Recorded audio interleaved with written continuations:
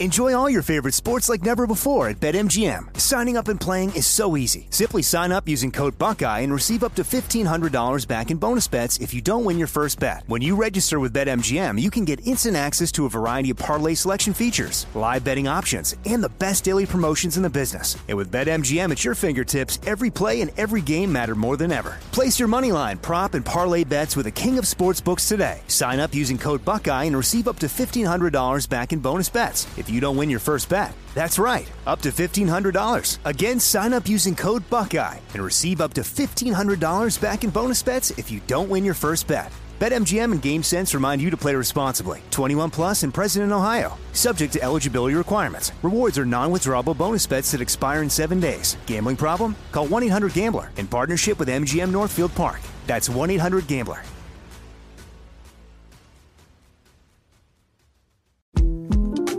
The 2024 presidential campaign features two candidates who are very well known to Americans. And yet, there's complexity at every turn. Criminal trials for one of those candidates. Young voters who are angry. The Campaign Moment podcast from the Washington Post gives you what matters. I'm Aaron Blake, and I'm covering my 10th election cycle. My colleagues and I have insights that you won't find anywhere else. So follow the Campaign Moment right now, wherever you're listening. This is your moment, your time to shine, your comeback. You're ready for the next step in your career, and you want an education employers respect. So you're not just going back to school, you're coming back with Purdue Global. Backed by Purdue University, one of the nation's most respected public universities, Purdue Global is built for people who bring their life experience into the online classroom. Purdue Global, Purdue's online university for working adults. Start your comeback today at purdueglobal.edu.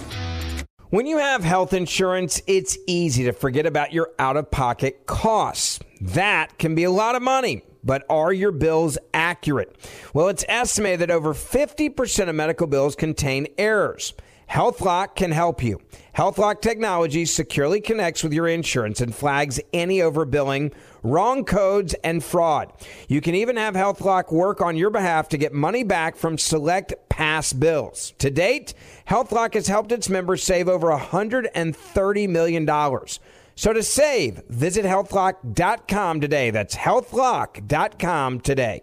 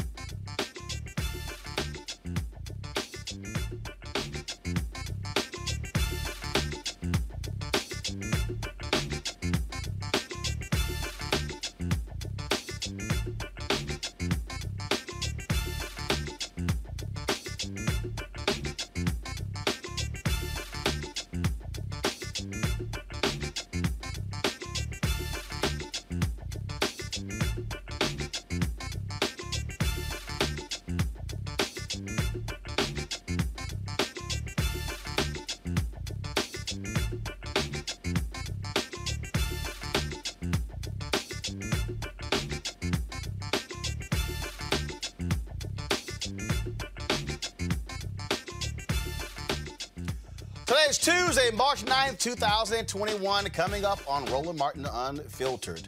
Georgia's state senate, as we said yesterday, passed that voting rights restriction bill. We'll talk with Nsé Ufot, head of the New Georgia Project, about what they are planning to do to fight voter suppression in that state.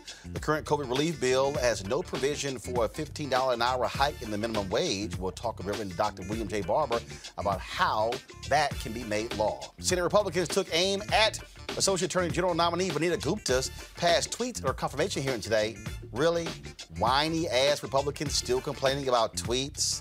Also, jury selection began today in the Derek Chauvin murder trial. He's the man, of course, who killed George Floyd. Also, a Rochester, New York police officer is caught on camera attacking a black woman holding a 3-year-old. We'll show you the video. In today's Black Business segment, you meet the 3 owners of the Black Bread Company. Plus, today's crazy-ass white person, Good Morning Britain's co-host, now former co-host, Piers Morgan. Ooh, I can't wait to show y'all. It's time to bring the funk on Roland Martin Unfiltered. Let's go. He's got it. Whatever the biz, he's on it. Whatever it is, he's got the scoop, the fact, the find. And when it breaks, he's right on time and it's rolling. Best believe he's knowing. Putting it down from sports to news to politics. With entertainment just for kicks, he's rolling. It's on Go Roll, y'all. It's Roland Martin, rolling with Roland now. He's funky, he's fresh, he's real, the best, you know he's Roland Martin now.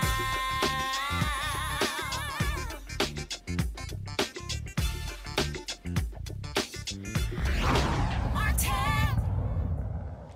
Yeah, the Republican Party really is filled with a whole bunch of damn snowflakes. I mean, of course, they took down Neera Tanden, of course, who was nominated by Biden to be his head of Office of Management and Budget over her tweets critical of senators. You had Senator Joe Manchin of West Virginia, the Democrat, who was whining as well. Oh, I don't like her tweets. And the Republicans were complaining. And these are the same people who didn't say a damn thing for 4 years about all the shameful and despicable tweets of Donald Trump. Now, all of a sudden, they care about what folks tweet. The same thing happened today when they had the Senate confirmation hearing for Associate Attorney General nominee Vanita Gupta. We had her on our show many times. She's, of course, head of the Leadership Conference on Civil and Human Rights.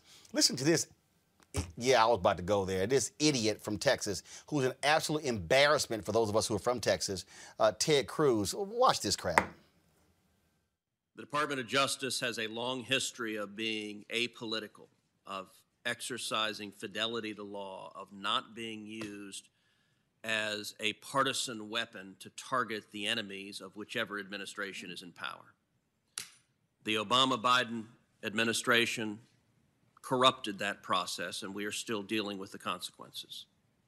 I believe appointees to the Department of Justice should have a demonstrated record of fidelity to law and impartiality, an ability to defend the rule of law. Ms. Gupta, as I look at your record is one of an extreme partisan advocate. Your record is an ideologue. Now, there's a role in our democratic and political process for ideologues, for people that are extreme, radical advocates. That role, I believe, is not being the number 3 lawyer at the Department of Justice in charge of the impartial and fair administration of justice. As I look at your record on every single issue, the positions you've advocated for are on the extreme left, and you've demonstrated an intolerance for and hostility to anyone that disagrees with the extreme left political positions. On the issue of abortion, is there any restriction whatsoever on an abortion that you believe is permissible? Senator, first, let me begin by saying I'm sorry that you feel that way. As a lifelong civil rights advocate, my duty has been to enforce the Constitution, not enforce anyone's political agenda or partisan agenda. I have apologized today for some of the harsh rhetoric that I've used, and I mean that and I'm not focusing on your college years. I'm focusing on as an adult and practicing lawyer. But let's just start with a substantive question. Is it permissible for the government to prohibit partial birth abortion? Yes or no? Senator, my duty, if confirmed, will be to federal laws and the Constitution. Roe versus Wade is established precedent and has been reaffirmed numerous times by the courts. And my duty will be to enforce the federal laws and the Constitution. Okay, so you're declining to answer that. How about the Heller decision, which upheld the individual right to keep and bear arms, a fundamental right in the Bill of Rights? Was Heller rightly decided? Senator, Heller is law of the land, and I will enforce Heller as. Okay, so you're not answering that either. All right, let's shift to a different topic. Religious liberty. You've demonstrated significant hostility to religious liberty. You have defended the Obama administration's targeting and persecuting of the Little Sisters of the Poor. Not too long ago, religious liberty was a bipartisan commitment in Congress. The Religious Freedom Restoration Act was introduced by then Representative Chuck Schumer. It passed the House unanimously. It passed the Senate 97-3 and was signed into law by President Clinton. Now, today's Democratic Party has abandoned religious liberty. Indeed, the Equality Act, of which you are a vocal supporter, that has now come out of the House of Representatives, is a radical piece of legislation that, among other things, explicitly repeals significant aspects of the Religious Freedom Restoration Act to take away our religious liberties. You have been a vocal defender of the Equality Act. Do you agree with the provisions stripping RFRA's religious liberty protections from Americans?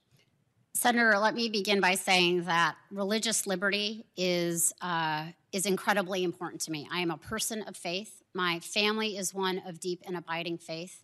And this country's founding freedom was rooted in religious liberty. I have defended religious freedom throughout my career. When I was at the Justice Department, I launched an interagency effort to protect religious liberty. Ms. Gupta, I appreciate that, but our time is limited, so if you could answer the question it's only fair to allow her to complete her answer. Mr. Chairman, I understand that she has things she wants to say, but I asked if she supports the repeal of RFRA. That's not Senator, the question. Senator, if you want to make a speech, you may make a speech. I'm asking a question. I'm asking a question, and she's giving a speech, and I understand that you support her nomination, so you're giving a speech too. But I'm asking a question. I'm asking you to allow her to answer. She was not answering. She's welcome to answer the question. The question is, do you support the Equality Acts repealing RFRA's protection of religious liberty for Americans? Senator, I support RFRA. I have enforced provisions of RFRA, and the Justice Department must enforce the law. The Justice Department enforces religious liberty and protects it. It also enforces our nation's anti-discrimination laws. Let me try a third time. Do you support the Equality Act's repeal of RFRA's religious liberty protections? Senator, if confirmed as Associate Attorney General, my duty will be to enforce laws to protect religious liberty and the anti-discrimination laws that the Justice Department Okay, so you're declining to answer that as well. Actually, she did. Here's Senator Dick Durbin, who is the chair of the Senate Judiciary Committee, speaking about the attacks from Republicans. Watch this. And would you like to say a few words about Senator Grassley's concern with your tweets? Thank you, Chairman Durbin. I do not support defunding the police.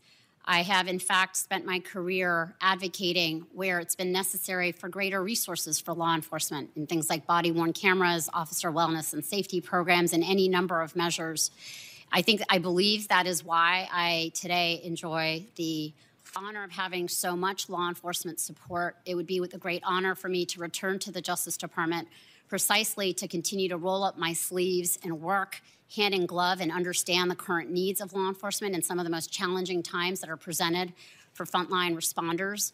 I have indeed, Senator, talked about something that I hear reflected from police officers and police chiefs, sheriffs, and civil rights activists about the fact that for too long we have placed almost all or so many of our nation's social problems at the feet of police. From everything from homelessness to mental health issues to substance use disorder. And when we speak about this, we speak about the fact that law enforcement has been dealt this burden of having to deal with all of these problems and the need for greater investment in mental health services, in community-based drug treatment programs. And so when I've spoken about investments, it has been really about something that I've heard and I've talked to at length for years, long before George Floyd was killed, with law enforcement, about the need to provide them supports and to not have them be the only go-to response holding the burden of all of these issues. And I will continue, if confirmed as Associate Attorney General, to listen to the voices of law enforcement, to continue to advocate for their resources so they can do everything they need to do to keep our communities safe and to have the trust of the communities that they serve. On the tweets, Chairman, and I appreciate you giving me this opportunity, and I should say to Ranking Member Grassley and to the other members who I understand have these concerns, I understand why you have them. I take them seriously. I regret the harsh rhetoric that I have used at times in the last several years. Perhaps I think the rhetoric has gotten quite harsh over the last several years, and I have fallen prey to it, and I wish I could take it back. I can't. But what I can commit to you and ask that you do is look at my lifelong record. I have, from the early on in my career, sought out people who don't always think like me, people who have very different views, because I believe in the importance of building consensus to get things done. While I've been a lifelong idealistic civil rights lawyer, I am a deeply pragmatic person. I'm a relationship builder. I think that's why I have the trust of law enforcement today on some of the most difficult problems that we face. And I understand that the position of Associate Attorney General is a law enforcement position. It has to be strictly nonpartisan in every measure. I must represent the full equities of the American people and enforce the federal laws and Constitution free from any kind of partisan influence. I've done it before. I did it when I was at the Civil Rights Division. I've been in the Justice Department before. And I can pledge to you today that if I am confirmed, or regardless, you won't be hearing that kind of rhetoric from me. And I will look forward to working collaboratively to continuing to support the leadership of people like Ranking Member Grassley, Senator Lee on criminal justice reform measures, and other members, Senator Cornyn and others, who I've had the privilege of helping to support these bipartisan bills to get things done for the American people. Let's go to our panel. Mustafa Santiago Ali, Ph.D., former senior advisor for environmental justice at the EPA. Kayla Bethea, communication strategist, as well as Ben Dixon, host Benjamin Dixon Show podcast. Kayla, I'll start with you.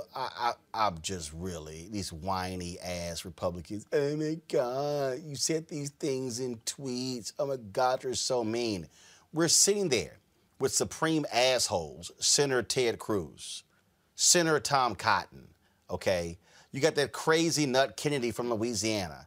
You got the clueless wonder himself, Lindsey Graham. 4 years of Donald Trump and all his crazy tweets, and they're whining, complaining, first about Neera Tanden's tweets, and now, oh my God, the harsh rhetoric. Let me be real clear. To any future nomination that I might get, which will never happen, I don't regret not damn tweet. Kelly, go ahead. And, you know, obviously she's under oath and she is as forthcoming as possible during these hearings, and rightfully so. But deep down, I don't really think she regrets them either because, you know, looking back on them, there was nothing that she said that was untrue. If anybody's heard about it, it is a conviction as opposed to an attack. You know, they feel conviction based off of what they actually did and possibly a singe of guilt, so to speak. But as far as Ted Cruz, I mean, hypocrite is too kind of a word for this man. You know, cretin is a little bit more appropriate, but I can't think of anything that really adequately describes just how stupid and hypocritical and just anti-American this man is. He definitely has to go. And listening to him berate this woman for doing her job when not even a month ago he left to go to another country to evade doing his. I mean, again, with the hypocrisy, again, with the stupidity and the selective listening and the selective memory, just go somewhere, but not at the Senate. You just got to go. The whining Ben is like, oh my God, really? I mean, really? Are we about to sit here and keep whining about tweets? Yeah. Well, you see, Roland, for them, they have to find some kind of way to draw an equivalence, right? Because extremism to them is marching up the steps of the Capitol on January 6th and trying to overthrow the government on behalf of a white supremacist president. And so since there's no analog on the left or in the Democratic circles, they have to pretend as though these tweets are the worst thing in the world. And they also have to pretend that her policies that she's fighting for are so extreme when in actuality, they are well within the normal range of consideration in the discourse in this country. So for them, they want to set the standard to this asymmetrical fight where no matter what we do on our side is considered to be extreme, and no matter what they get away with on their side, they don't think anything of it. Mustafa? Vanita Gupta would be an excellent associate attorney general. She's put the work in, and that's the most important thing. She has fought for everyday people her entire career. You know, from the time she was at the NAACP Legal Defense Fund, you know, she's been fighting for LGBTQ rights. She's been fighting for Black and brown folks' rights. She's been fighting voter suppression. She's been, you know, advocating and fighting for policies around economic justice and workers' rights. She's been on the right side of the issues. Ted Cruz, on the other hand, you know, if he wants to talk about tweets, you know, it's not that hard to go back and take a look at some of the things that he said over the last number of years that in themselves could be, you know, folks could very easily say these have been negative, these have been degrading, these have been this and that. That doesn't matter. The substance is about the policy and the work that you have put in as an individual. And there's no comparison between the incredible work that she has done and the lack of work that has happened from the senator from the great state of Texas. Well, it's simple. Republicans cannot stand the likes of Vanita Gupta. They can't stand Christian Clark. But the reality is, Democrats stand firm. They certainly are going to be confirmed. So that's what our goal is. Let's shift to what's happening in Georgia. We've been focusing on that in so many different ways. Republicans there are doing their best to screw over voters. They're going to cost taxpayers there $30 million with these changes if they actually get passed by both the House and the Senate and signed into law by Republicans. Let's just be clear. They're so angry and upset because they lost, because Biden-Harris won the state, because John Ossoff, Raphael Warnock won the state, and they are deathly afraid that Stacey Abrams will be elected next year as governor of Georgia. That is what is going on. And so civil rights groups continue to sound the alarm, to push folks to make sure that things are done right and appropriate and fight these shameful laws. Nsé Ufot, the CEO of the New Georgia Project Action Fund, she joins us right now. Nsé, the thing that is crazy as we look at these bills here, the comments yesterday were just, well, you know, our constituents have so many questions and they question the integrity of the election, so therefore we had to do something. No, y'all actually lost. And so really you're changing these laws because you lost. How is the pressure from civil rights groups going on corporations in Georgia to stand up and speak out? I think that it is building and mounting every day. First of all, thank you, Roland, for having us on. How you doing, brother? All good. It is building and mounting every day. We are seeing, you know, these corporations making statements, affirming their commitment to democracy, but it's still not enough. We are asking for nothing less than a full-throated condemnation of these anti-voting bills, period. Point blank, the end. And, you know, saying that you support democracy or you affirm democracy is ridiculous. What is happening now is harmful, that based off of what can only be described as a disinformation campaign, constituents, but also Republican legislators are changing laws and making bad policy and dismantling our elections infrastructure off of lies, big old lies like that. There's no data, there's no proof to support it. And so yes, they were embarrassed because they lost. No, there's no widespread voter fraud. And no one asked for these bills. And so them tweaking it, trying to make it better here and there, none of that is sufficient.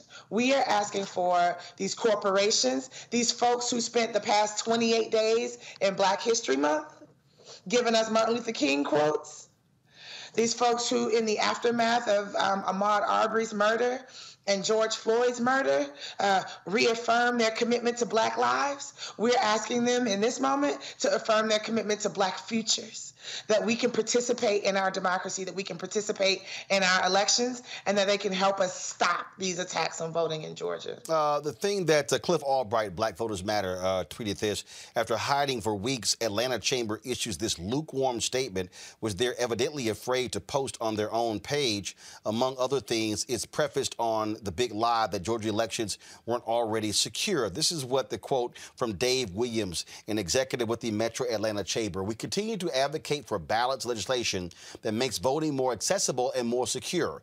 Repealing no-excuse absentee voting does little to make the process more secure and does so at great risk to participation. That's weak as hell. Not only this week, y'all playing with us, and you need to stop. First of all, they're parsing language. There were nearly 80 bills attacking voting. So narrowing in on absentee ballot or no excuse absentee balloting is not the repudiation that we're talking about. So you condemned one. There's 79 more to go. Number one. Number two, it's not even on your Facebook page. It's not even on your Twitter, your Instagram. If I wanted to know what the Metro Atlanta Chamber of Commerce's position was on a matter, I'm not going to go to the AJC. I'm going to go to their social media platforms. So, like, why are they playing games with us? That's a good point. And so let me just go ahead and do this while, since we're sitting right here. Let me see right here. Where did I put? Because I'm laughing at these people and what they're doing because again they're scared to death of standing up. They're scared to death of speaking up, and that's one of the problems here. And the thing that I think is important. Here, you can go to my iPad. Why are y'all so afraid to post this on your Twitter feed? Come on. Do you not stand? See, I'm real petty. I see. Okay. Yeah. I will doubt you again ever. Yeah, I'm real petty. Why isn't, so we're going to talk about it. Why isn't this on your Facebook page? Roland Martin Unfiltered will be calling you tomorrow to come on the show to discuss. Well, and that's interesting, too, because they want to play both sides. And this is not a both sides moment. This is 100% a which side are you on moment. This is a bright line, clarifying moment, right? That either you are for voter suppression or you are not. There's little room for nuance in this particular discussion.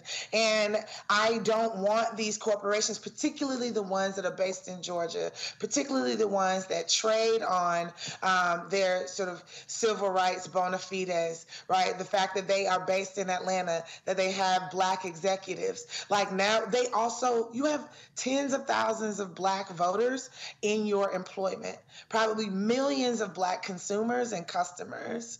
So these lukewarm statements about being pro-democracy, that does not address the fact that the right to vote, the freedom to vote, is under attack right now in Georgia and 33 other states because Black folks showed up in historic numbers in the 2020 election cycle. Period. That's what we're talking about. And so you nailed it when you said the use of all of these MLK quotes and Black History Month quotes. And this is where, I challenge these folks. Again, don't come to me with with all of this, frankly, acting. To me, it's acting. To me, it's performance art where you want to sit here like, we're down with Black people. No.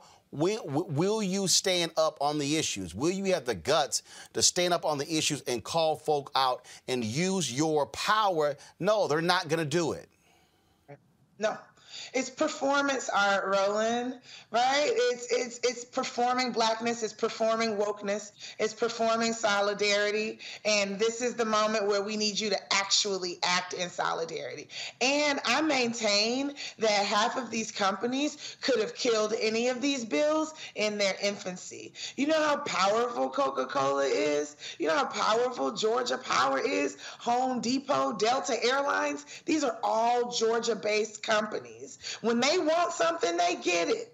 And so my thing is, don't come to me like you can't stop these voter suppression bills with these weak statements. What you're afraid of is pissing off these Republicans, because the governor and the lieutenant governor have demonstrated that they don't have control over their caucus, that they've tried to water these bills down and to make them less noxious, make them less odious, make them less horrible, and they haven't been able to, because the Trump Republicans in our Georgia legislature are not listening to them, right? They don't feel beholden to them or accountable to them, right? And so that's what they're moving from a place of fear. They should just say it, because their silence in this moment is deafening, right? The idea that they could get on the phone with President Trump and say that there's no widespread voter fraud in Georgia.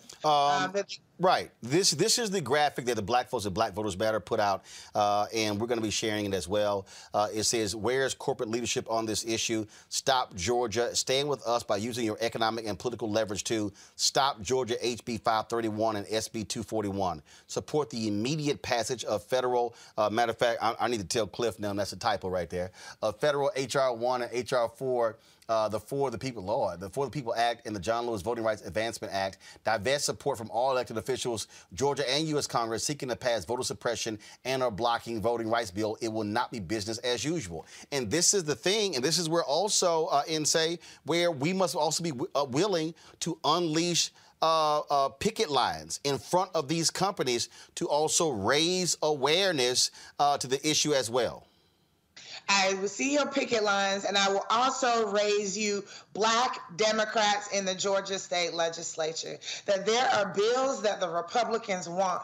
I went off last night because I found out that there's a gambling bill that the Republicans desperately want. And because of the evangelicals in their caucus, they can't get gambling in Georgia without Democratic votes. And these folks were ready and prepared to vote on it. Meanwhile, they're on the floor crying about the attacks to voter suppression, and you rolling over and giving the Republicans what they want, acting as if this is business as usual, right? And so I think that we have a bunch of tools that are left to fight HB 531 and Senate Bill 241 and prevent them from passing before they get to Governor Deal's desk for him to sign. And we are calling on, again, there shouldn't be a single Black elected official and a single Democratic elected official that's going to vote yes on any Republican priority until they drop these voter suppression bills. We're not done yet.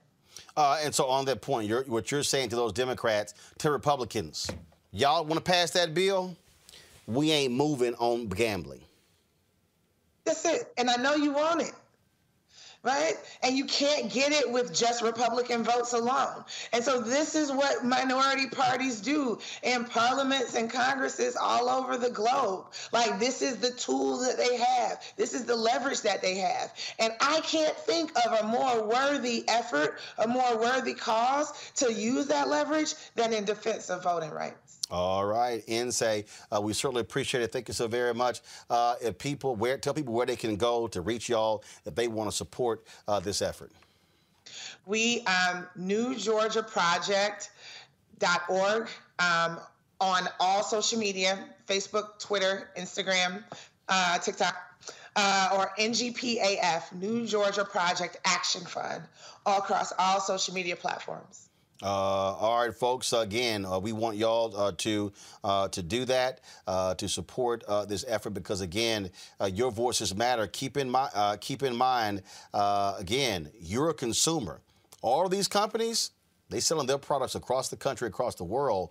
And so if you live in your state and you make it perfectly clear, I'm not going into your store or buying your product unless you speak out and stop this bill, trust me, they might start paying attention. Nsé, we appreciate it. Thanks a lot. Thank you. All right, folks, let's now pull up Reverend Dr. William J. Barber, who joins us. We're going to talk to him about the minimum wage bill, but I want to talk to him about this right here. Reverend Barber, again, April 3rd, 1968, Dr. King talked about redistribute the pain. He talked about economic reciprocity. He specifically named companies that SCLC they were targeting there in Memphis. In America, if you want to get folks' attention, what you make clear to them is you will follow the money. And so this is a right tactic to tell corporations, unless y'all speak up, we're coming after your money. Well, you're exactly right, Roland. And here's a couple of dynamics. My dear sister's so right. It's about Georgia, but it's also about the South, Roland. You know, the black vote in the South has risen so high in the last few years in terms of its power, 40% of the electorate. In terms of its power, we saw it happen in 2008 in North Carolina, Virginia, Florida, see it now in Georgia. We know that poor and low wealth people, for instance, just somewhere between 1 and 22% of those that haven't voted, if you register them and vote and push them out, they could change who sits in the Senate, who sits in the presidency, who controls these state houses. So this is a power move. The South actually has the opportunity to change the country. If you have the Southern vote, and if it's not suppressed, you wouldn't have enough Democratic senators who are so-called centrists to vote against, say, raising the minimum wage, those kinds of things. But here's the deal. Now, if we're serious about this, you got to have civil rights organizations that have taken money from all these corporations, who have taken money and taken the money and muted their voices, right? Because some of the same groups that have given $1 million to a civil rights organization that give $2 million to ALEC. We can't mute our voices. We can't be bought off. So if we're going to start there, now this is a serious thing you're going to do. But you got to be willing to say to them that when there were issues with the gay community, and I was right with it, the corporations stopped that foolishness. You remember that, Roland? Yep, they of course. Stopped it. Yeah, and North Carolina and Indiana. In Indiana. But you got to, because the question is, if you know, I've watched even with this minimum wage how muted some of our civil rights organization voices were. And hold on, Reverend, let me also add to it. We need those LGBT groups. Exactly. Their voices as well. You want black folks standing with you. Where are you on voter suppression? That's what I'm calling for. Because the bottom line is, if you put people in who win for voter suppression, guess what? They're against LGBT issues. They're against Latino issues. They're against education issues. So we've got to decide what our relationship is going to be with these corporate voices. And when we saw in this recent minimum wage battle, we didn't see the kind of outcry that we should have. I've heard some civil rights organizations talk about indexing, and maybe we didn't need a 15 minimum wage in certain parts of the South. Maybe it could be less. So my sister and them are raising is a serious issue, and it's about the power of the black vote and the black progressive white brown vote hooking up. Remember, Dr. King said, and C. Vaughn said in his historic book, that the whole issue of anti-voting rights was also about economics, and we can't miss that. And so I think they're exactly right. We got to put some heavy pressures on. If you could stop anti-LGBT bills with corporate dollars, you can stop these voter suppression bills with corporate dollars, and we ought to be pushing it hard. And we ought to be willing to take on these Dems and the rest of these so-called centrists. Because, see, we're getting ready to go into a fight, Roland, over this democracy bill. You know, they're not going to get that done with Republican help. So are they going to go right back through the same foolishness about, you know, we need 60 votes and let Manchin, is it going to be Joe Manchin or Joe Biden? You know, that's going to be the question. When we come to the John Lewis bill, is it going to be a strong Voting Rights Act, not just an act, but is it going to grandfather back in all the states that were taken out? We got to read the fine print so that what folk don't do is put John Lewis's name on the bill. But the bill is so weakened that it doesn't reflect John Lewis's struggle. Or are we going to let it go through, and Democrats are going to be unwilling to break the filibuster and allow them to block it again in the Senate over a filibuster, over some strange rule. I mean, these are battles that we have got to be able to wage in this moment. When we talk about again this $15 an hour living wage, you see the folks. There were the 8 Democrats who voted against it. 8 millionaires. Mm-hmm. 8 on Friday before Bloody Sunday, and they voted against 45% of black folk getting coming up out of poverty, because that's how many 45% of black workers make less than 15. And we got 74 million women poor in this country, millions of black and white people. And did you see the lady from Cinema where she did the dance? She did the dance, man. She was like glad. Then she did a thumb down like McCain. And then somebody said she went over and sat down and started eating chocolate cake.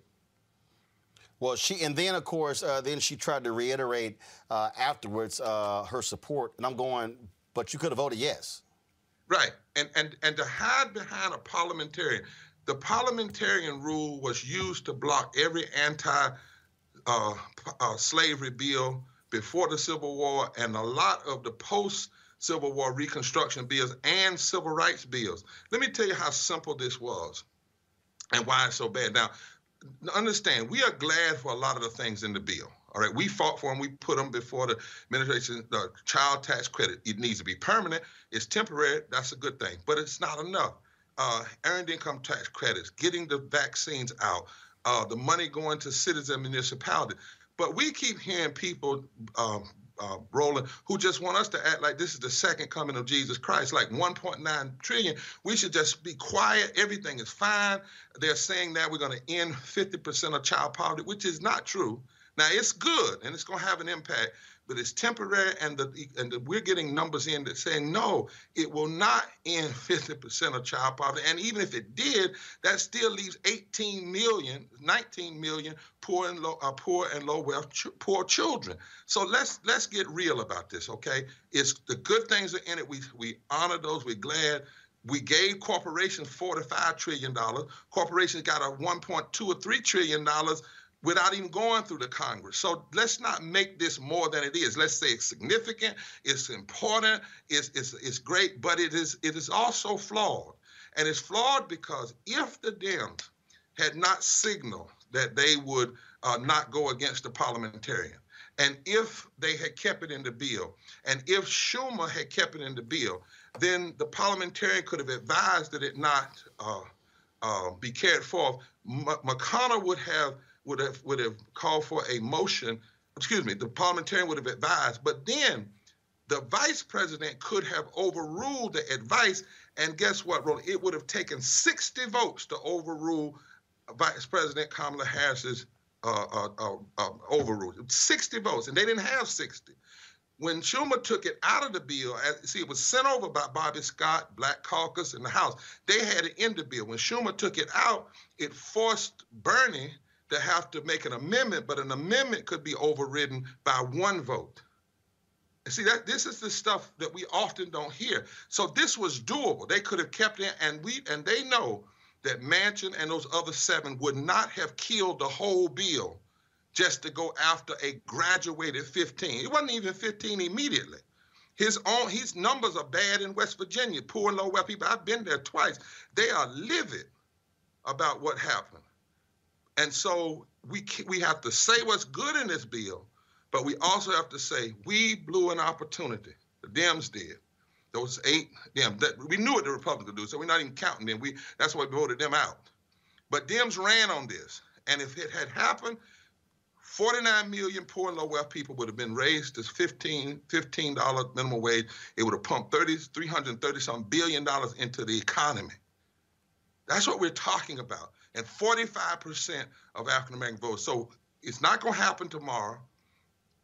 It should have happened. Now we've got to say, what's the plan to go forward? We've got to get this done. You cannot lift folk out of poverty and say you're going to give the children a temporary tax credit, but you're not going to let the parents earn a living minimum wage. That makes absolutely no economic sense in microeconomics or macroeconomics.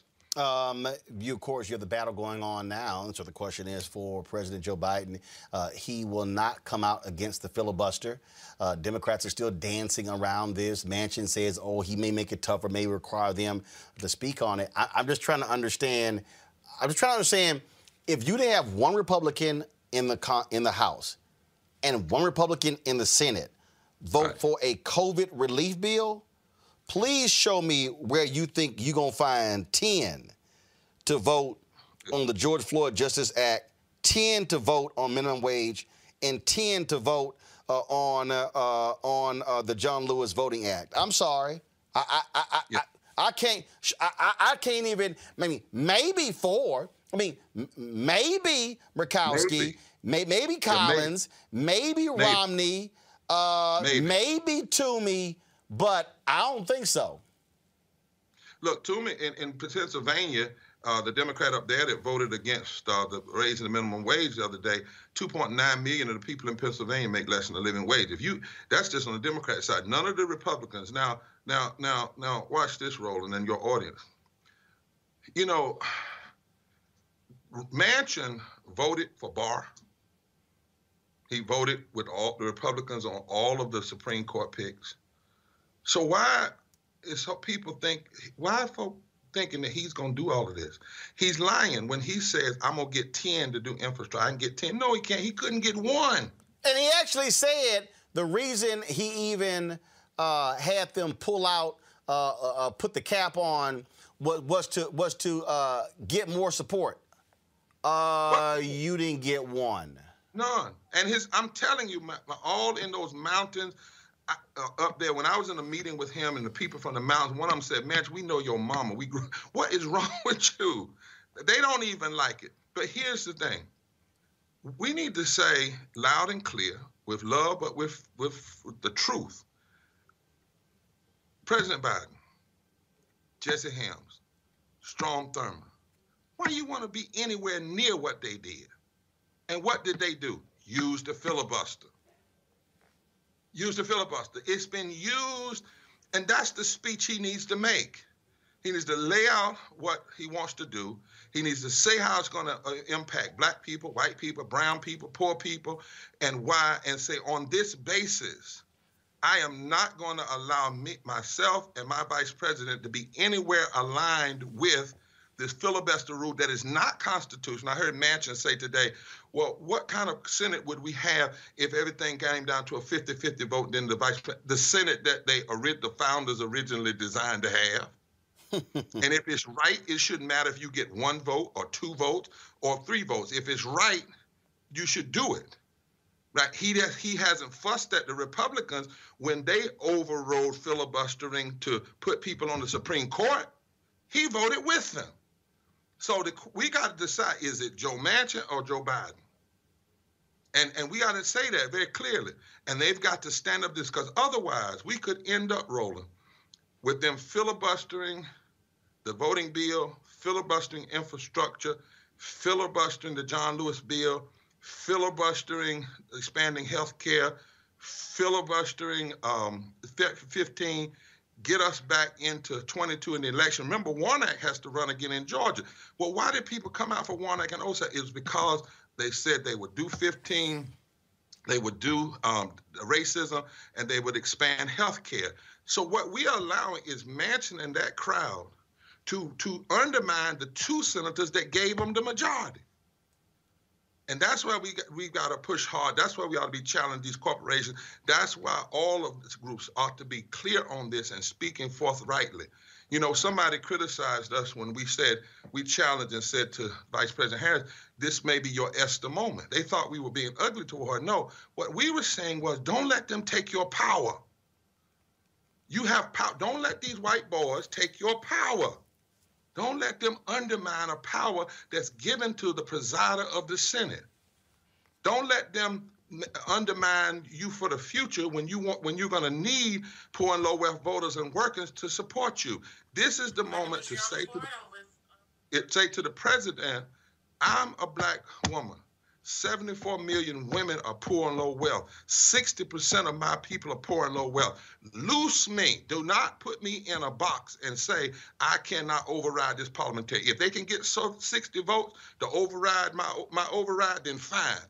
But I want to go down in record of not allowing one parliamentarian to have more influence than 140 million people and 49 million people making less than living. And we have to have that same commitment. Now, she won't get to do this outside of reconciliation. So now the only way to move this other stuff is they're going to have to break that filibuster. So it's going to be, are you on the side of Joe Manchin, and if Joe Manchin wants to stand with Jesse Helms and Strom Thurmond in using the filibuster, then the question is, Senator Schumer, Speaker Pelosi, Joe Biden, do you want to stand there or do you want to stand with the people? Simple as that. Reverend Dr. William J. Barber, we surely appreciate it. Thanks a lot. Take care, my friend. Thank you very much, Pat. Let's go back to my panel here. Mustafa, I'll start with you this time. Look, either you're going to fight, either you're going to use everything that's in your arsenal to fight, or why in the hell should you even be in the majority if you're not going to fight? If you're not going to fight hard for all the stuff you campaigned on. Exactly. And that's what, you brought hope back to people. They said things are going to be different this time. We're going to have somebody who actually cares about me, who cares about my family, and is willing to stand up for that. And when you're not willing to do that, then it creates, a situation where folks just get tired. They get tired of giving you their vote. They get tired of giving you their trust.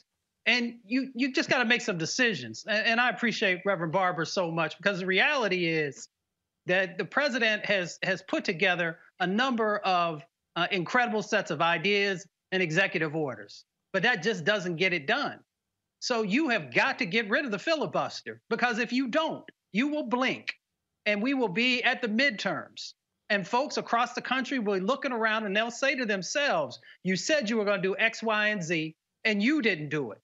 And we know that the Republicans, when Obama came in, they said, we're going to make sure he's a one-term president and that he doesn't get anything accomplished. And they were successful in many aspects of that. And the same thing is playing out today in relationship to the Biden administration. There are folks who do not want you to be successful, and they will do whatever they can to make sure that doesn't happen. And you are helping them, but not utilizing all the tools that you have to actually get this amazing agenda done.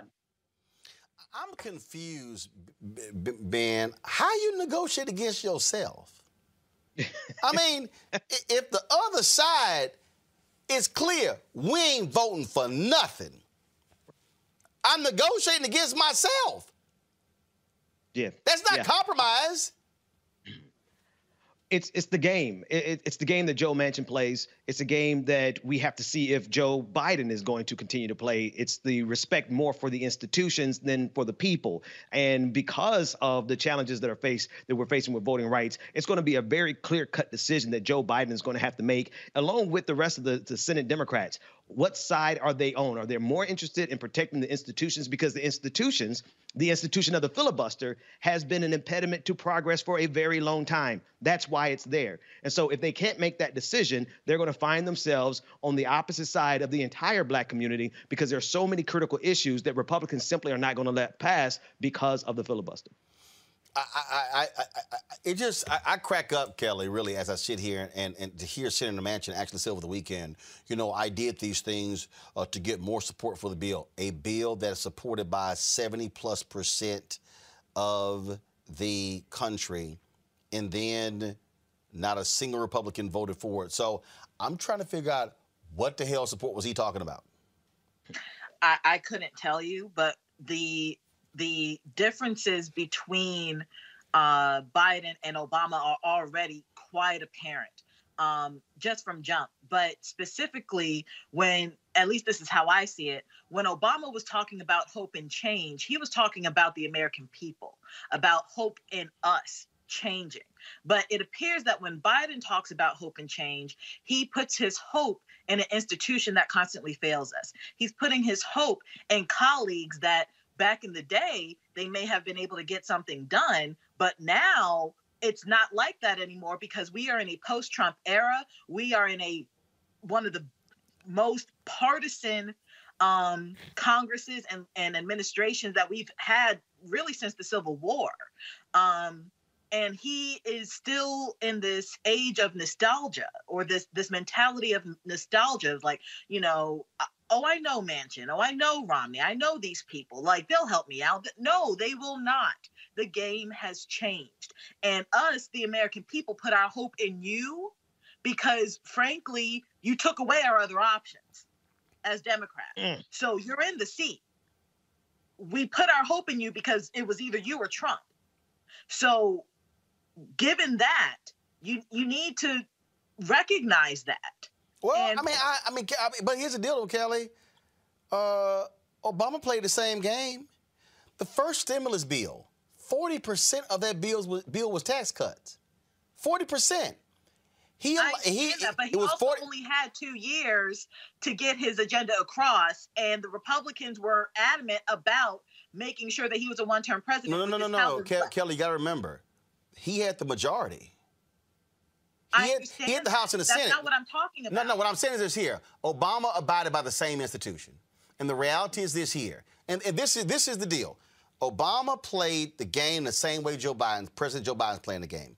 President Obama and President Biden playing the same game. You want to respect the institution. No. You drive your agenda. When Donald Trump didn't give a damn about no rules, didn't give a damn about Mitch McConnell, didn't give a damn about the rules, the traditions. They drove agenda. Democrats are the only ones who are playing, hey, you know what, there are rules, there are procedures, there's process, there's custom. They ain't playing for keeps, and that's the problem here. And I understand that, and that's my point. What I'm saying is, in the Obama administration, again, this was a pre-Trump era. So him abiding by institutions was the name of the game for both Democrats and Republicans. No one expected that to happen to Obama. But now we expect that to happen to Biden. Yes, we did. A post-Trump era. So what I'm saying is, when it comes to Biden thinking that he can do what Obama did, or even do what previous Democrats before Obama did, he needs to disabuse the notion that that is still the game that can be played. That is no longer. So when you're talking about the Democrats pushing and advocating for themselves, and I've said this on your show before, Republicans will, come hell or high water, get in line, whether they believe in the agenda or not. They understand the power of the party. Democrats are so splintered at this point outwardly that it doesn't appear that they know how to get in line with an agenda.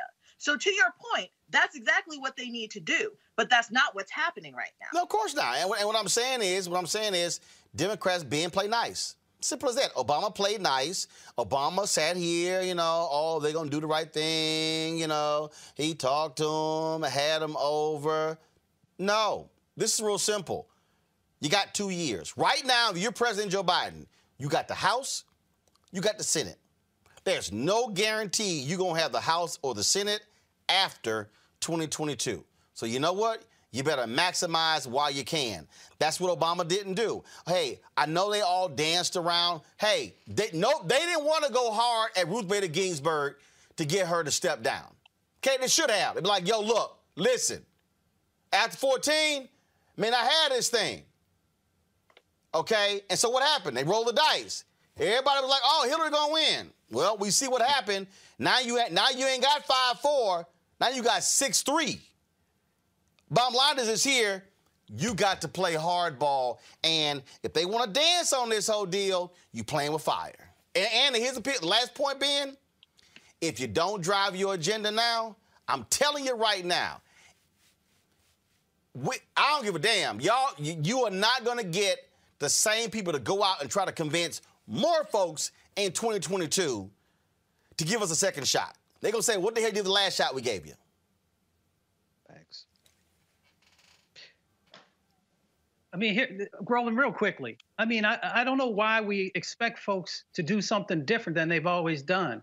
These folks were willing to put people's lives in danger and to take people's lives. If we remember how these COVID-19 bills, the stimulus bills have rolled out, they were willing to take time after time after time, slow it down, and then not put the proper things inside to literally protect people's lives from a pandemic.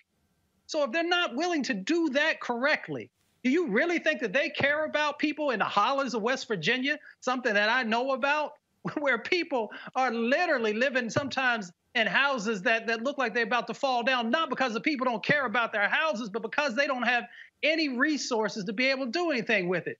These folks are not going to do the right thing. The Biden administration who I have supported and shared information with on how to do certain things, if you're not willing to stand up and do the right thing, then folks are done. It's just that simple. We want to believe. You know, hope is a great thing, but you got to put some action behind it. And you have the action if you get rid of the filibuster, all these things that we talk about climate change, about addressing, you know, these racial injustices that are happening, around housing, around, you know, infrastructure. It is not going to happen if you allow the filibuster to stay in place, because they're just not going to allow it to move forward, because many of these things are transformational. If you get the infrastructure stuff right, it could be transformational if you make sure you have the right elements in there so that Black and brown folks and other folks finally get a piece of the pie, and they're, you know, and actually building wealth inside of their communities.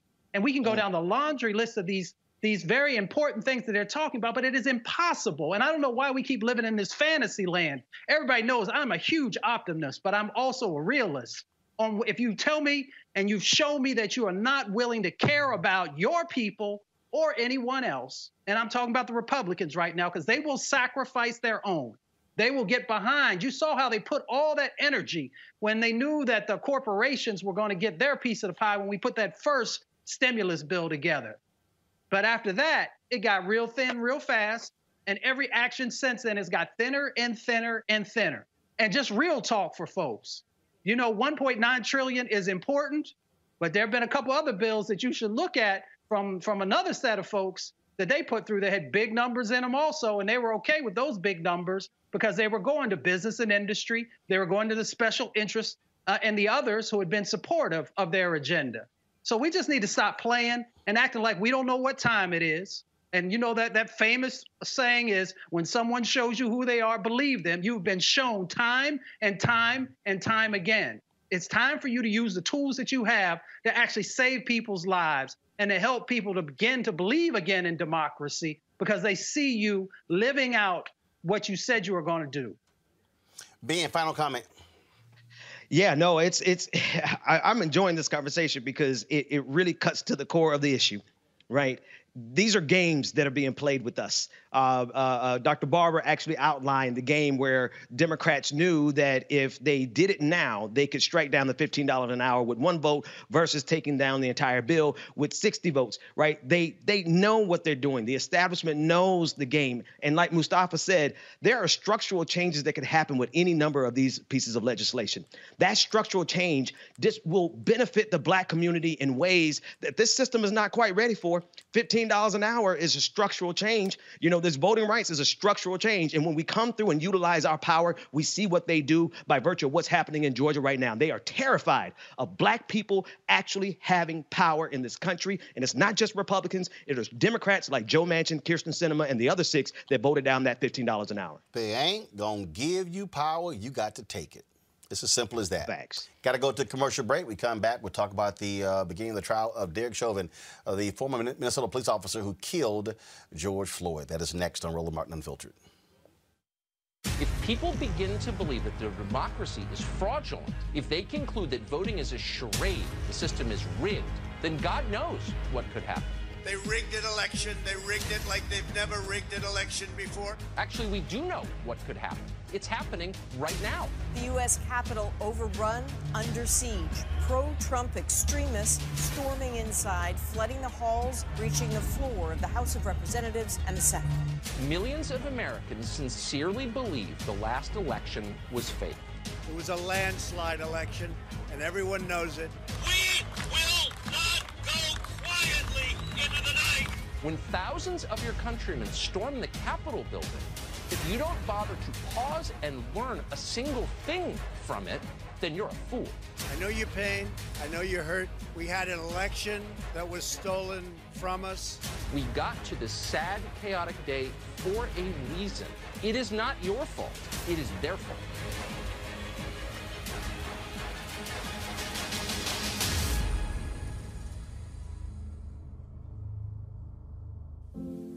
I believe that it's movement time again. In America today, the economy is not working for working people. The poor and the needy are being abused. You are the victims of power, and this is the abuse of economic power. I'm 23 years old. I work 3 jobs. Work 7 days a week. No days off. They're paying people pennies on the dollar compared to what they profit, and it is time for this to end. Essential workers have been showing up to work, feeding us, caring for us, delivering goods to us throughout this entire pandemic, and they've been doing it on a measly $7.25 minimum wage. The highest check I ever got was nearly $291. I can't take it no more. You know, the fight for 15 is a lot more than about $15 an hour. This is about a fight for your dignity. We have got to recognize that working people deserve livable wages. And it's long past time for this nation to go to 15 so that moms and dads don't have to choose between asthma inhalers and rent. I'm halfway homeless. The main reason that people end up in their cars is because income does not match housing cost. If I could just only work one job, I could have more time with them. It is time for the owners of Walmart, McDonald's, Dollar General, and other large corporations to get off welfare and pay their workers a living wage. And if you really want to tackle racial equity, you have to raise the minimum wage. We're not just fighting for our families, we're fighting for yours too. We need this. I'm going to fight for it until we get it. I'm not going to give up. We just need all workers to stand up as one nation and just fight together. Families are relying on these salaries, and they must be paid at a minimum $15 an hour. $15 a minimum. Anyone should be making this to be able to stay out of poverty. I can't take it no more. I'm doing this for not only me, but for everybody. We need 15 right now.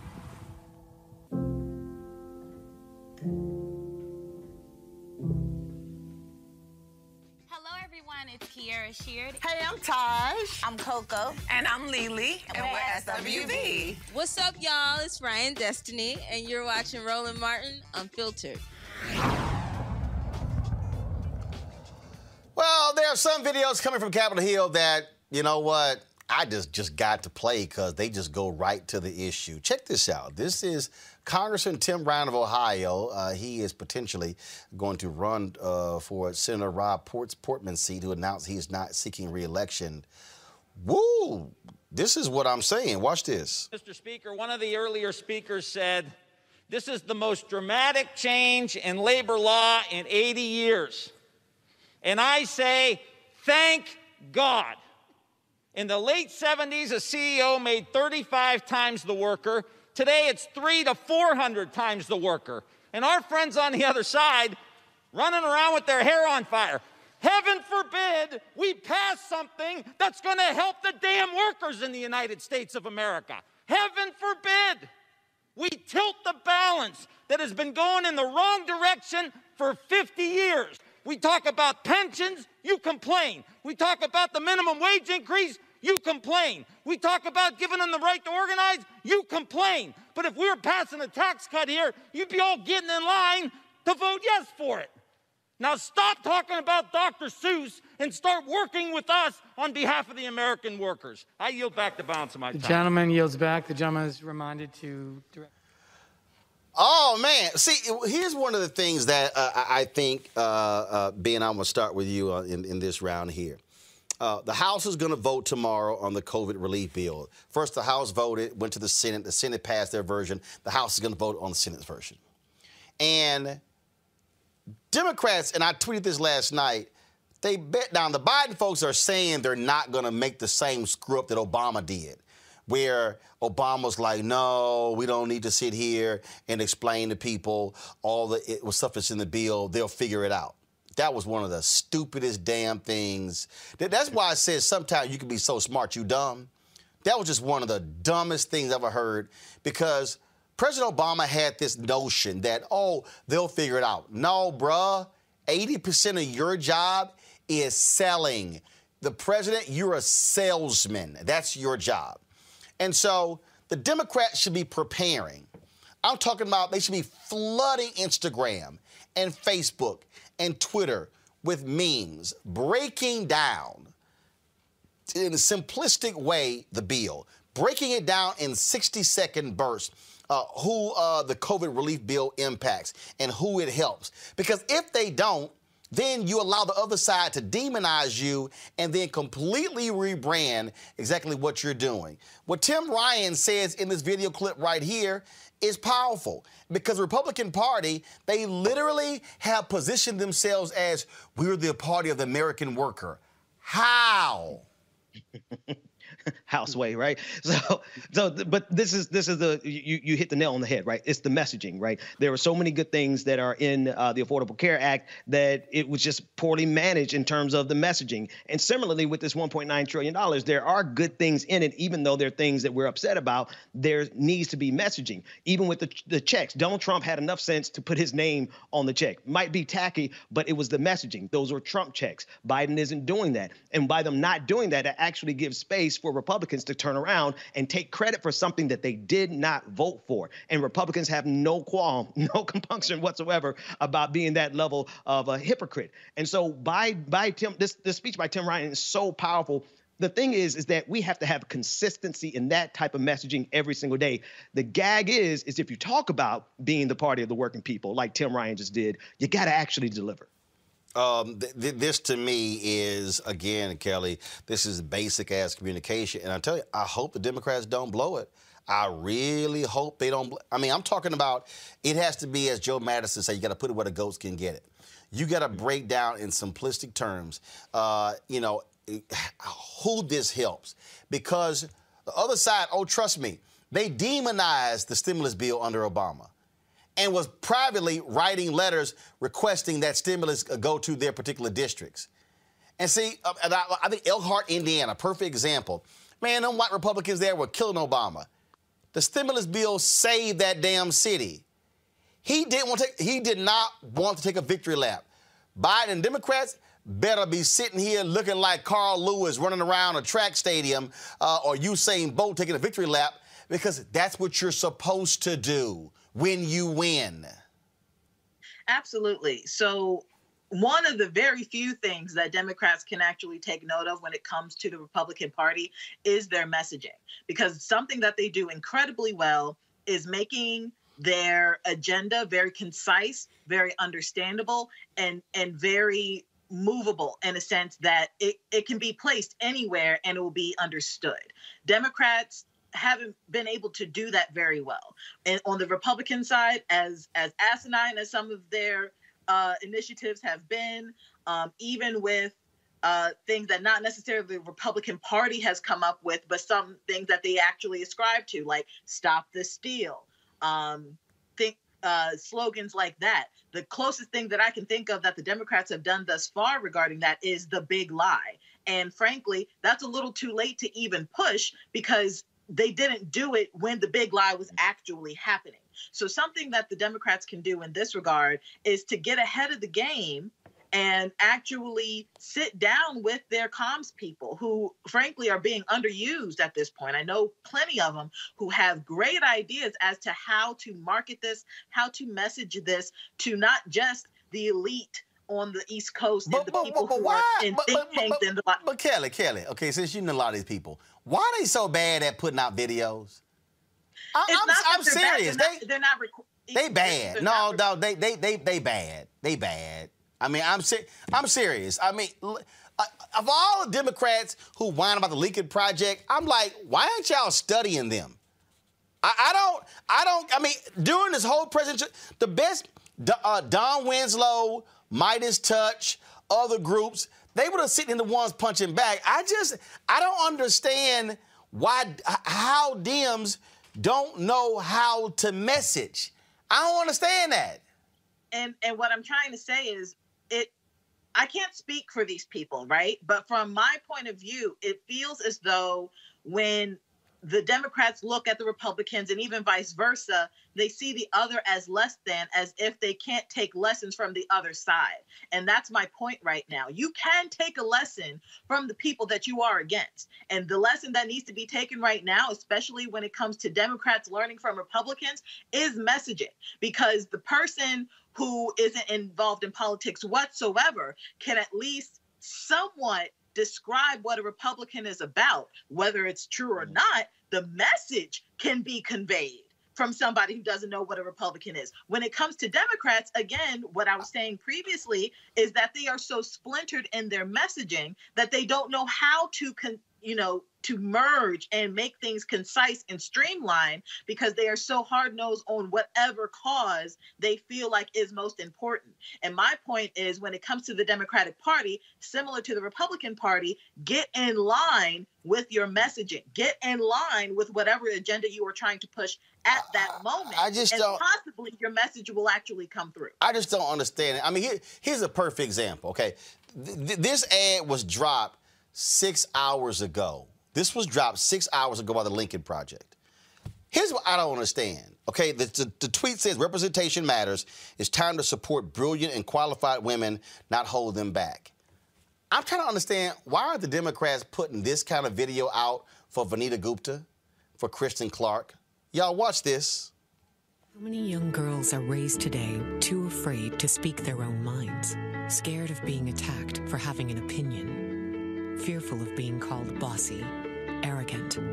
How many of them just stay silent? It's time to turn the corner on the all too familiar phenomenon of what happens when a woman speaks her mind. Because that's just what we are seeing today with Kristen Clark and with Vanita Gupta. Two brilliant and qualified women nominated for powerful roles within the Biden administration, smeared and vilified despite their qualifications and widely accepted views. Would this be happening if these were men nominated? What are you afraid of, senators? It's time to throw those double standards overboard for Clark and for Gupta, and for all the young women out there who yearn to lead, if only given examples to follow. It's time. The Lincoln Project is responsible for the content of this advertising. Muzaffar, please, explain to me how the Democratic Party did not put that video out.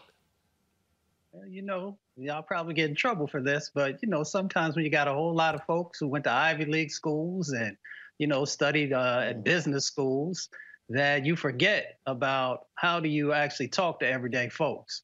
I'm not taking anything away from those who've been blessed to be able to do that. And, the Lincoln Project and Media Matters, a couple of other folks, are actually building a strong base that actually follows them and believes and trusts in them. So the Democrats have a choice to make. Do you want to actually not only hold on to the base that you have, but expand that base so that they are then activated and want to, get engaged and support you in the tough times and uplift you in the good times? And if you don't, somebody else will continue to fill the space, like the Lincoln Project and a couple of others are doing. And the other part of it that we talk about here on the show is when content is being created, you also better be getting it to Black and brown media. So one, they should be playing a role, of course, in the creation of it, but that they are also getting it out. So you're going to have to support with your dollars. So, folks got some decisions to make. If they're serious about wanting to see real change happen, if they really want to help people, and if they really want to get people engaged in the civic process and push at these various levels that we've been talking about today. Ben, I'm serious. I do not understand how. And look, there are a lot of people out there. The New York Times has done these articles on the Lincoln Project. People are saying it's a scam, it's supporting Republicans. And look, you can say all that. That's fine if you want to. That is a real ass ad. That is how you should be messaging when your nominees are under fire. Yeah, I absolutely agree. I mean, I can't possibly talk about the Lincoln Project at the risk of angering all the people who like them. I absolutely cannot support the Lincoln Project, but I got to call a spade a spade. That's a great ad. And they do a better job than the Democrats, like you're saying. And it's a shame that some of the best advertising that we got during this entire election cycle came from Republicans, and those dollars that they got are going to inevitably end up supporting some Republicans in the long run. That said, the Democrats are pathetic at this. And I think some of it has to be chalked up to intentional. They are in some cases, Roland, you can't be this incompetent and be at that level. Some of this has to have a level of intentionality that we have to address. I think some of these things, these fights they don't want to fight, because if they actually speak up and have to fight these fights, then they have to start delivering. And I don't think that they want to deliver on behalf of us. I also think it's an issue of them resting on the morals of them being right. You know what I'm saying? Like, it's clear that the Republicans right now are in the wrong. And for whatever reason, it's like they think that Americans will just be like, oh, clearly they're wrong. Let's just go Democrat. And that's just not how politics works. That's not how any type of messaging works. You have to tell people why you are right and somebody is wrong. You have to tell people why to be on your side. And you have to do it effectively. And you have to do it concisely. Otherwise, the message will be lost, regardless of if it's good. But what you can't do, and that's what I'm noticing right now, especially with Democrats, is it's clear that Democrats are in the right with a lot of this stuff, with a lot of the agenda, with a lot of policies. But just because you're in the right doesn't mean that other people understand why, doesn't mean that other people will agree. People have to be told what to do all the time. I mean, from your work to your family, like, everybody has to be given some type of instruction in order to progress anywhere. Messaging for the Democratic Party should be no different. Bottom line is this here. Hey, Jamie Harrison, bruh, seriously, I hope you just wipe a whole bunch of these folks out the damn DNC. Because I have never, seriously, bottom line is this here. There's a thing called building resonance, where you have to create momentum, okay? Right now, Kristen Clark, Vanita Gupta, under attack, all right? Where's the external game, okay? I don't know, maybe y'all heard, I ain't heard, how they've been going to women's groups, flood them with phone calls and emails, going to numerous women's groups. Republicans go to Concerned Women for America. I'm talking about if I'm sitting here trying to build alliances and I want confirm, links, AKs, Deltas, Zetas, Sigma Gamma Rho, girlfriends, ladies of distinction, every female group I can think of. Emily's list, I can go down the line saying flood them, hit them, because what they're doing to women. And how they're holding women, exactly what happened to Neera Tanden. And again, you cannot like Neera Tanden all you want to, but the bottom line is this here, Republicans are attacking women nominees of Biden differently than they are men. And they're attacking the minority nominees differently. Because in today's hearing, it was two women at the table, Vanita and Lisa. Lisa wasn't getting no heat. Lisa white. Vanita not white. She was. All I'm saying is, if you're going to fight, fight. So I really hope Jamie Harrison is taking a big-ass brush and firing a whole bunch of these sorry white consultants, and I'm being very specific for a reason. I need Jamie Harrison to fire a bunch of these sorry, smart-ass white boys who are stealing money in the DNC, who don't know how to fight, who got their heads stuck in their damn iPads, who all went to the Robbie Mook School of Running Campaigns, okay, who ain't listening to the ground. That's all I'm saying. So if you want to sit here and win, win. But that ad, that's how you defend your women who are under assault. And it's amazing how they can turn them damn ads around literally in 24, 48 hours. But I swear, if I went to the Democrats' Twitter feed right now, I guarantee you I probably wouldn't see a damn video since the election. Let's go to Minnesota. The trial of ex-Minnesota police officer Derek Chauvin resumed today with the jury selection process despite uncertainty over whether A third-degree murder charge will be added. Judge Peter Cahill read the potential jurors several rules they must abide by during and after the selection process. 2 jurors have been seated while a handful of others have been excused. Here's Judge Cahill addressing the potential jurors. The charges against the defendant are not evidence, and they create no inference of guilt. No member of the jury should in any way permit himself or herself to be prejudiced against the defendant because a charge has been made against him or because he has been placed on trial.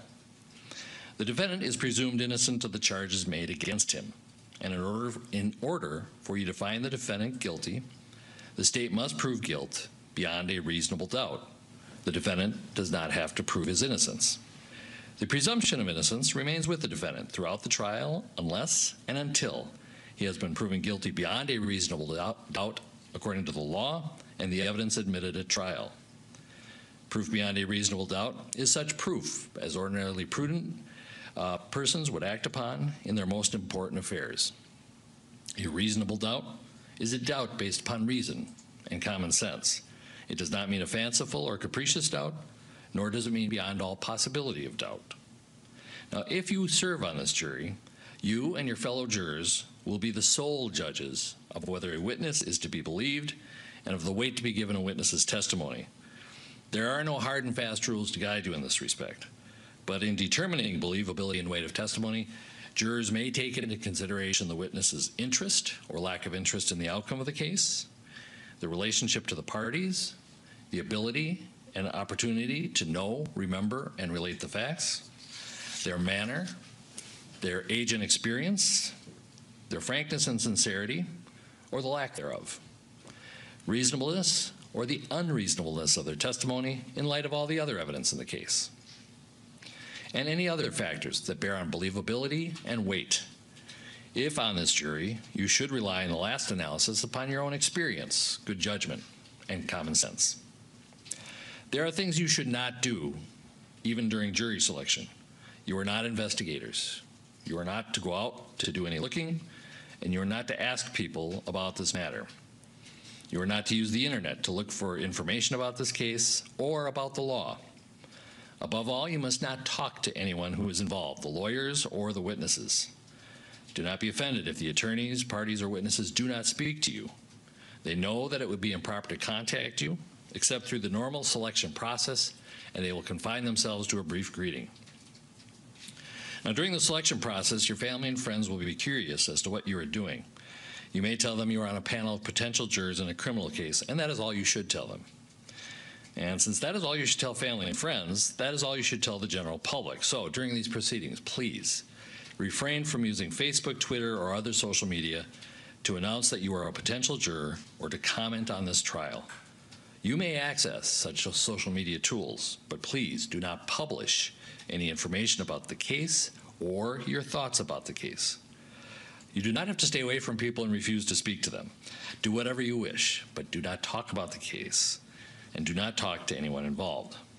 And because of the nature of the charges, this case will receive media coverage. Do not read about this case in the newspapers or online, and do not listen to news about it on radio or television. Now, the first juror chosen said he had not seen the viral video of George Floyd's murder. Of course, that circulated all across the country. So we are live streaming on our Roland Martin Unfiltered platform every single day. And you can watch that. Just simply go to our YouTube channel, our Facebook page, or our Periscope page.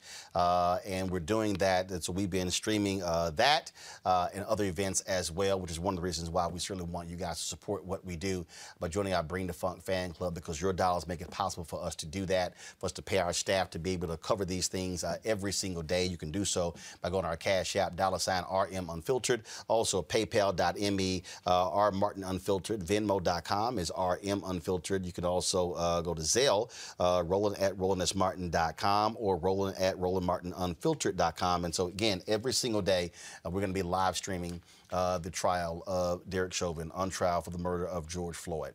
Let's go to Rochester, where the Rochester Police Accountability Board released a video showing an officer violently throwing a mother to the ground and pushing her 3-year-old after a store accused the mother of theft. The incident comes just 2 weeks after 2 of the same Rochester officers were seen on the camera attacking, handcuffing, and pepper spraying a 9-year-old girl. Watch this, y'all.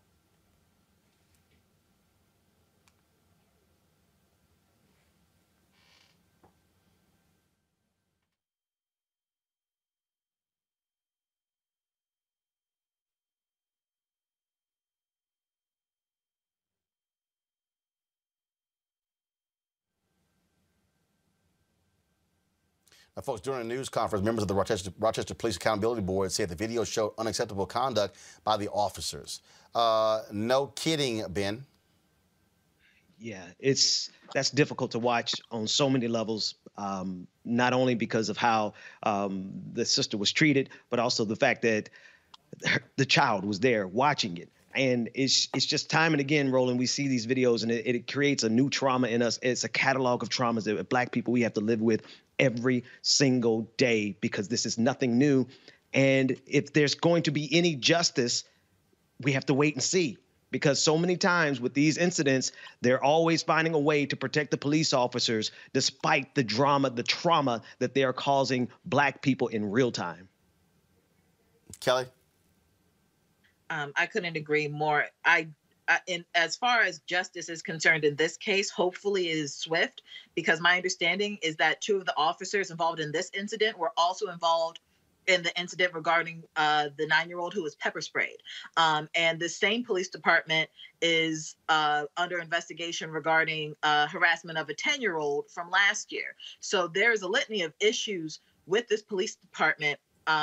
And like I've said on your show before, I feel like these officers know that they have a racial bias. You have to, because it is clear. And if you do not know, if you do not have the wherewithal to suppress your racial bias in any job, you should not be in a client-facing job such as a police officer. These officers knew what they were doing. And they also knew that if that person were white and she were holding a white child, this would not be happening. And it is disgusting to me that still in 2021, during George Floyd's murderer's case is happening right now. All of these things that should be persuading people to do the right thing. It feels like there's an uptick in the stupidity of these officers. I'm not saying every officer is stupid. I'm not saying that I'm anti-police, but what I am saying is that I'm anti-racism. I'm anti-stupidity. And what these officers did was stupid, and it was completely against any protocol that any police department has when it comes to apprehending people. They're wrong. They should be in prison. And that's just the final say I have on that. Mustafa? Well, they shouldn't have been on the street. I mean, they just recently had the other case that Kelly talked about. And besides that, the police officer searched her, didn't find a thing. Didn't find a thing, and still continued on with this set of behavior. So that in itself is wrong. A child is there. A child could have very easily, a gun could have went off because you slamming people on the ground, you falling on the ground, all kinds of situations could play out. Is it really necessary for you to engage in this type of behavior? Especially when the person doesn't have a weapon, the person that hasn't done anything with a violent background, and it's a woman. So as a man, are you telling me that you can't hold somebody or do something else until another female officer comes and then you can continue down? So there's all these different dynamics that are going on. And there's also reporting where one of the officers said, well, make sure the other car is pulled forward so that folks can't videotape what's going on. So why are you worried about people videotaping if you haven't done something that was wrong? So that's one of the reasons why these folks, there are good police officers, and we should support good police officers. But when we have repeated folks who continue to break their own sets of laws, then that sends a message very clearly that they don't want that job. So they should not be in that job. Ben? Yeah, Roland, this is hard to watch. And it's difficult to watch. And you have to cover this. We cover this kind of stuff every single day, and it drives a rage in us that is justified, right? We are justified in our anger towards the police system, this police state, because they have been unleashed on the Black community, and they don't give a damn. They don't give a damn about the George Floyd trial, the trial of Derek Chauvin that's happening right now. They are acting out. Like Kelly said, they are acting out above and beyond. They're going above and beyond. And to do this to a woman with a child, to do this to any human being, this is part and parcel of why we have to confront the police state in this country. A lot of folks don't like to say defund the police, but the people on the street are saying abolish the police, because this is what happens every single day in this country, and they expect us to just keep taking it on the chin. And I don't know how much longer people can. And may I add just one more thing? This is the reason why the bill that passed in the House regarding George Floyd is so important, because one of the main components of that bill is a registry for incidents such as this to be recorded, so that if something were to happen in another jurisdiction, they cannot get a job in another jurisdiction. So these officers, should this bill go in, like let's just say this bill was in place right now, these officers would be registered in, would be logged into that registry, and they would not be able to get another job. And that's the kind of legislation and policy that we need to perpetuate into this country, because stuff like this can't be happening. So you can be defund the police or not, but registries such as that, policies such as what's in that bill, those need to be implemented ASAP, so stuff like this can never happen again. All right, folks, y'all know what time it is.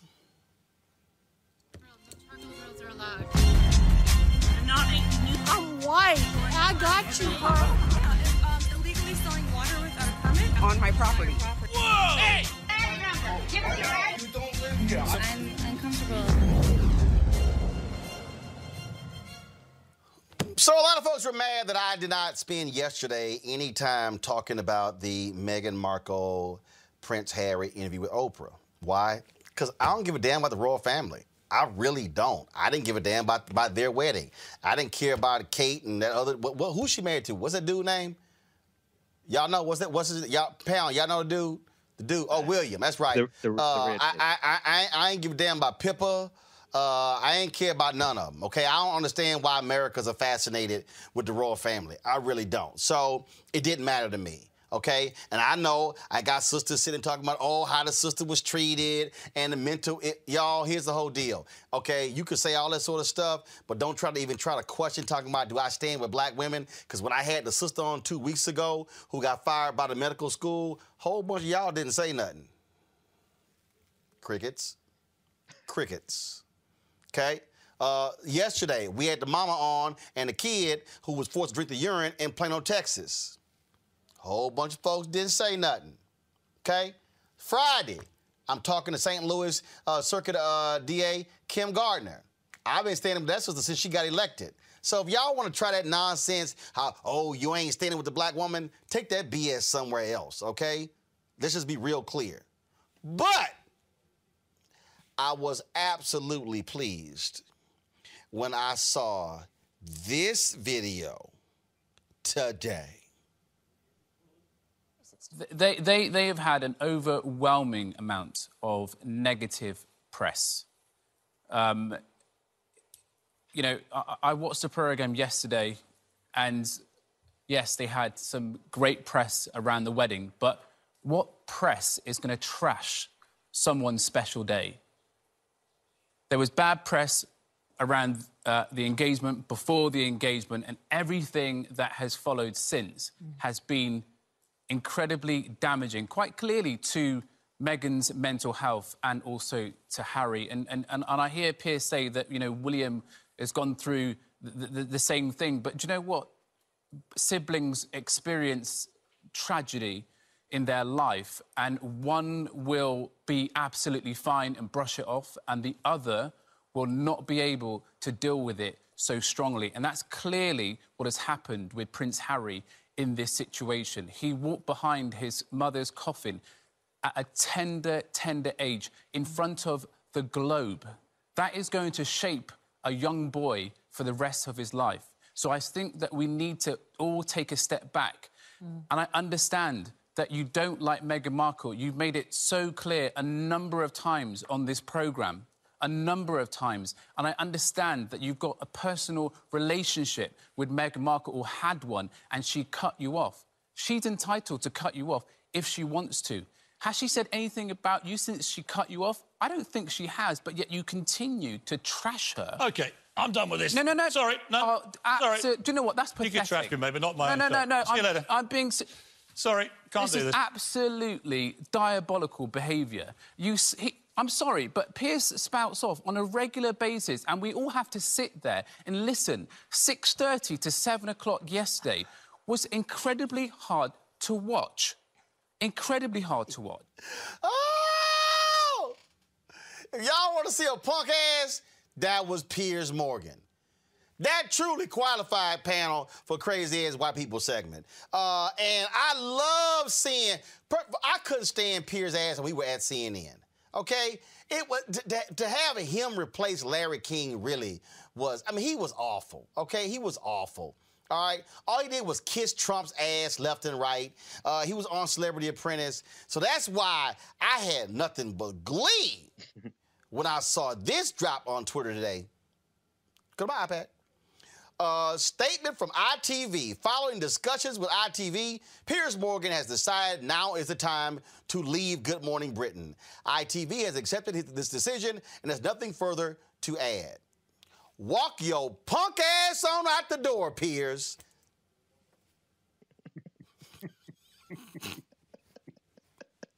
Oh, well. Ben, I was cool. I was like, walk your ass out. Again, just, that's it. I'm out.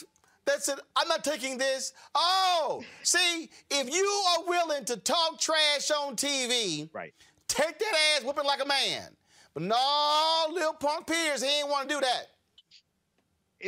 And he's taking a big risk, Roland, because it's not like he's particularly talented, right? He's the quintessential mediocre white man who just fails up. Say, dog, I'm talking about if you want to see, look, I think Piers Morgan is more of a mediocre white man than Tucker Carlson. And that's a whole lot of mediocre white men right there. He's like the spoiled milk of Tucker Carlson's, right? And for him to storm off the stage, he could dish it, but he can't take it. I mean, this was cathartic for me because I didn't want to cover that story either about the princess, except for the fact that down with the monarchy, like down with the crown. Like I think this is a perfect moment to finish the revolution. But I digress. The point is, if nothing else good came out of it, there's one less mediocre white man on television. It's a win. To watch it happen, Kelly, I was cracking up, laughing. And that's it. I'm done.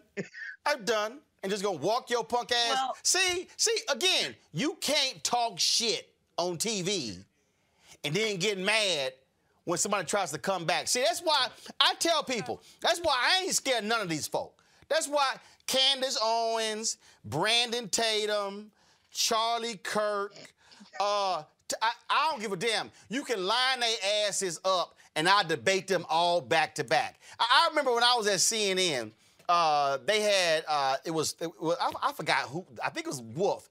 They were gonna have me, Bill Bennett, James Carville, and Bill Bennett. No, I'm not doing that. This is unfair. It's three against one. I was like, 3 against 1? What are you talking about? It's 3 against 1. No, I'm not gonna do it. So they dropped me. I got dropped, so it was Bill and Carville. I was like, dude, Bill Bennett, you a punk ass. I said, man, let me tell you something. It can be 5 of y'all, and I'm good. 5 of y'all against 1 of me is unfair for y'all. But see, that's how they are. So little Piers, take your little monkey ass on. Now you ain't got the morning shot. And so I did tweet the folks at Good Morning Britain. I said, y'all, I'll be happy to fly across the pond and fill in on the morning show if y'all want. Because, you know, they 6 hours ahead of us. So I can still do my show and then do the morning show as well at the same time. I loved it. I loved it.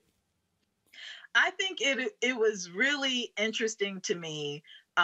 Like you, I laughed when I saw it, but I did a little digging, and my thing is he walked off because his coworker struck a nerve when he was talking about how Meghan was no longer talking to him.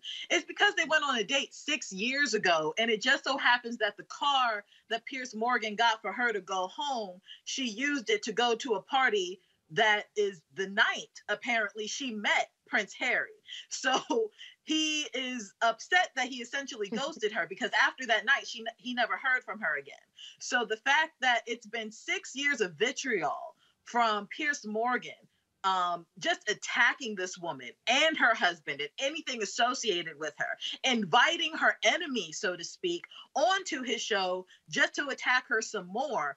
And then for his own coworker to call him out on all of that within 90 seconds, it was the epitome of poetic justice. Hey. Now, to your point about the royal family and you not wanting to cover it, that is entirely your prerogative. But I also understand why people were concerned, not just from an American perspective. I can't speak for every American, but the United Kingdom still has a great amount of control over the Commonwealth. They are the head of the Commonwealth. Okay, the Queen is still a head of state. Right, but she a head of state. The Commonwealth is Black and people of color countries.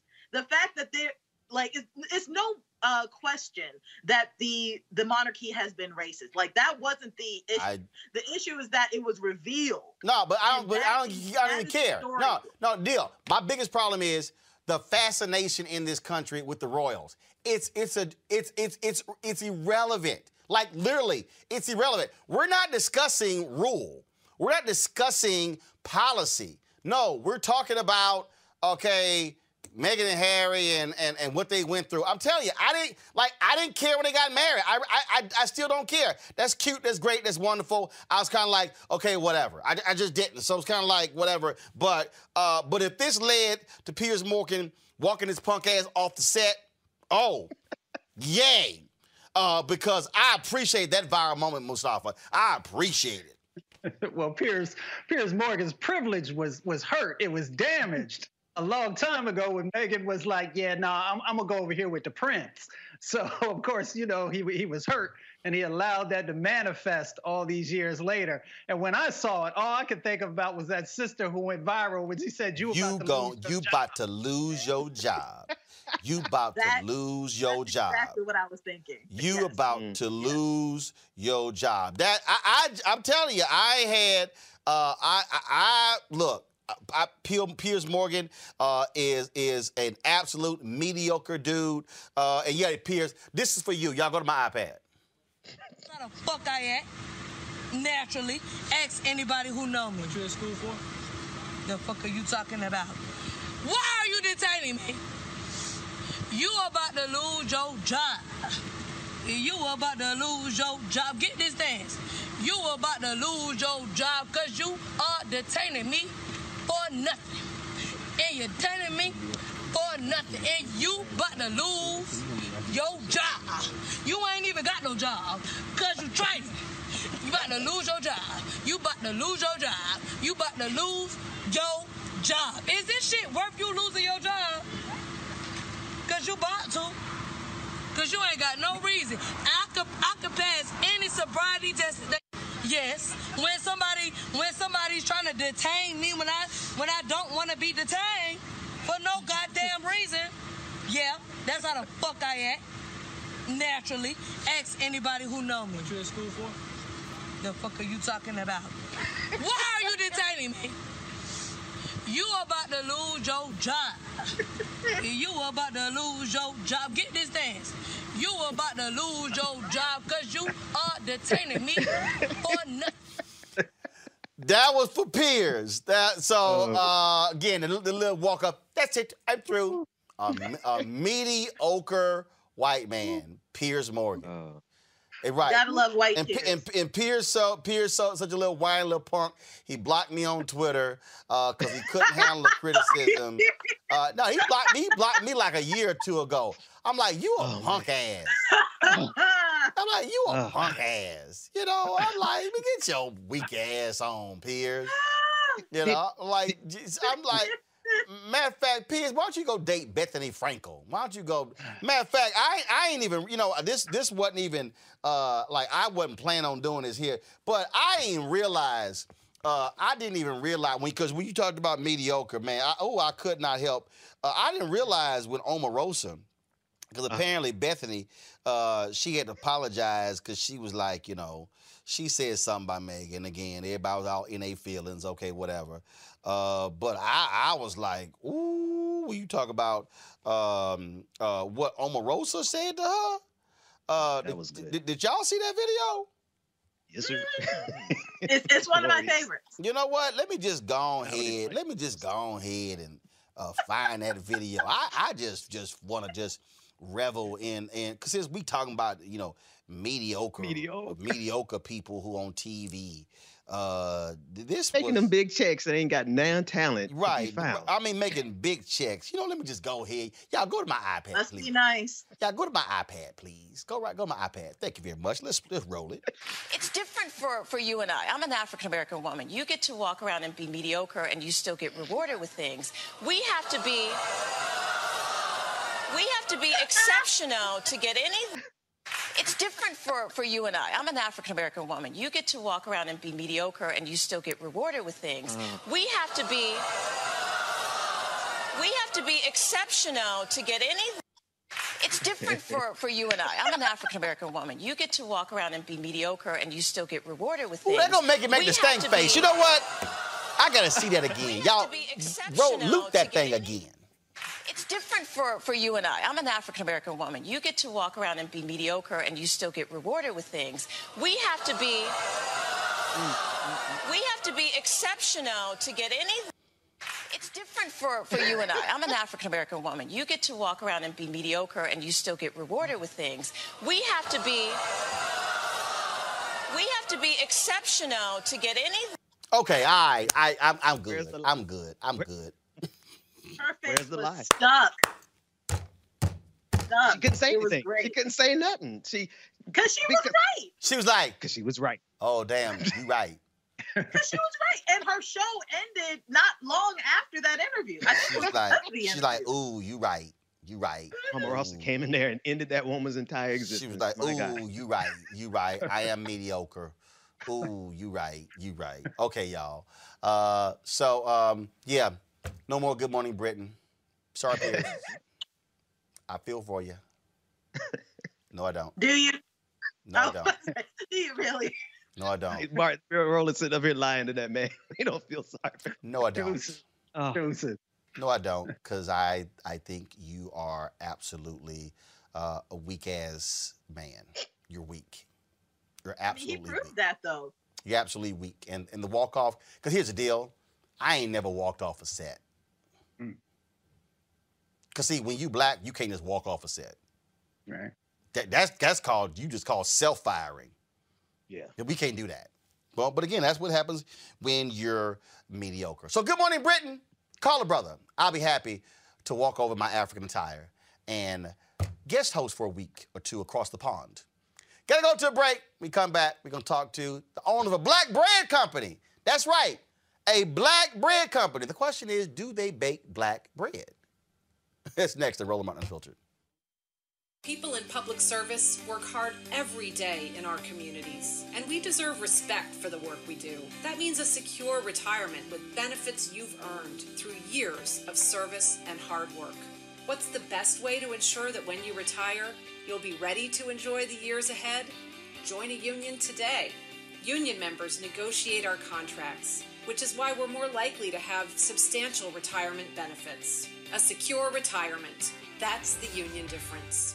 Your work keeps the community safe, but what keeps you safe at work? People in public service face unique dangers, and we need the right training, resources, and staffing to stay safe. But how do we make sure we have what we need to stay safe on the job? We join a union. Union members negotiate for the resources we need to keep us safe at work and protections if we're injured on the job. Union members are better trained and better protected. Job safety. That's the union difference. What's up, y'all? I'm Will Packard. Hello, I'm Bishop T.D.J. What up, Lana Well, and you are watching Roland Martin Unfiltered.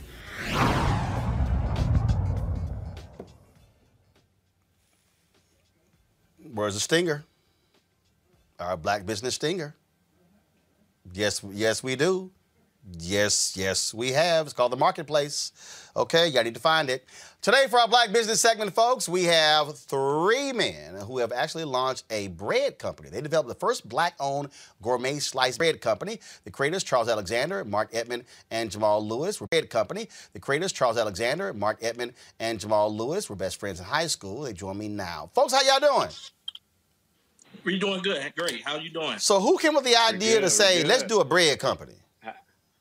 I did. My name is Mark Edmond. I'm the director of sales for the Black Bread Company, and I actually had the idea. All right. So, where did it come from? Why did you just say, yo, I got an idea. Let's do bread. No problem. First and foremost, thank you for having us on your show.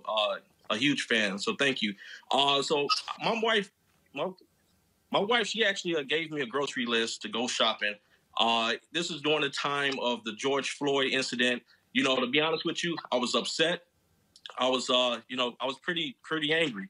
And first thing I wanted to do was I was more conscious on spending my money at this point. So I wanted to make sure that my money was going to African-American companies as much as possible.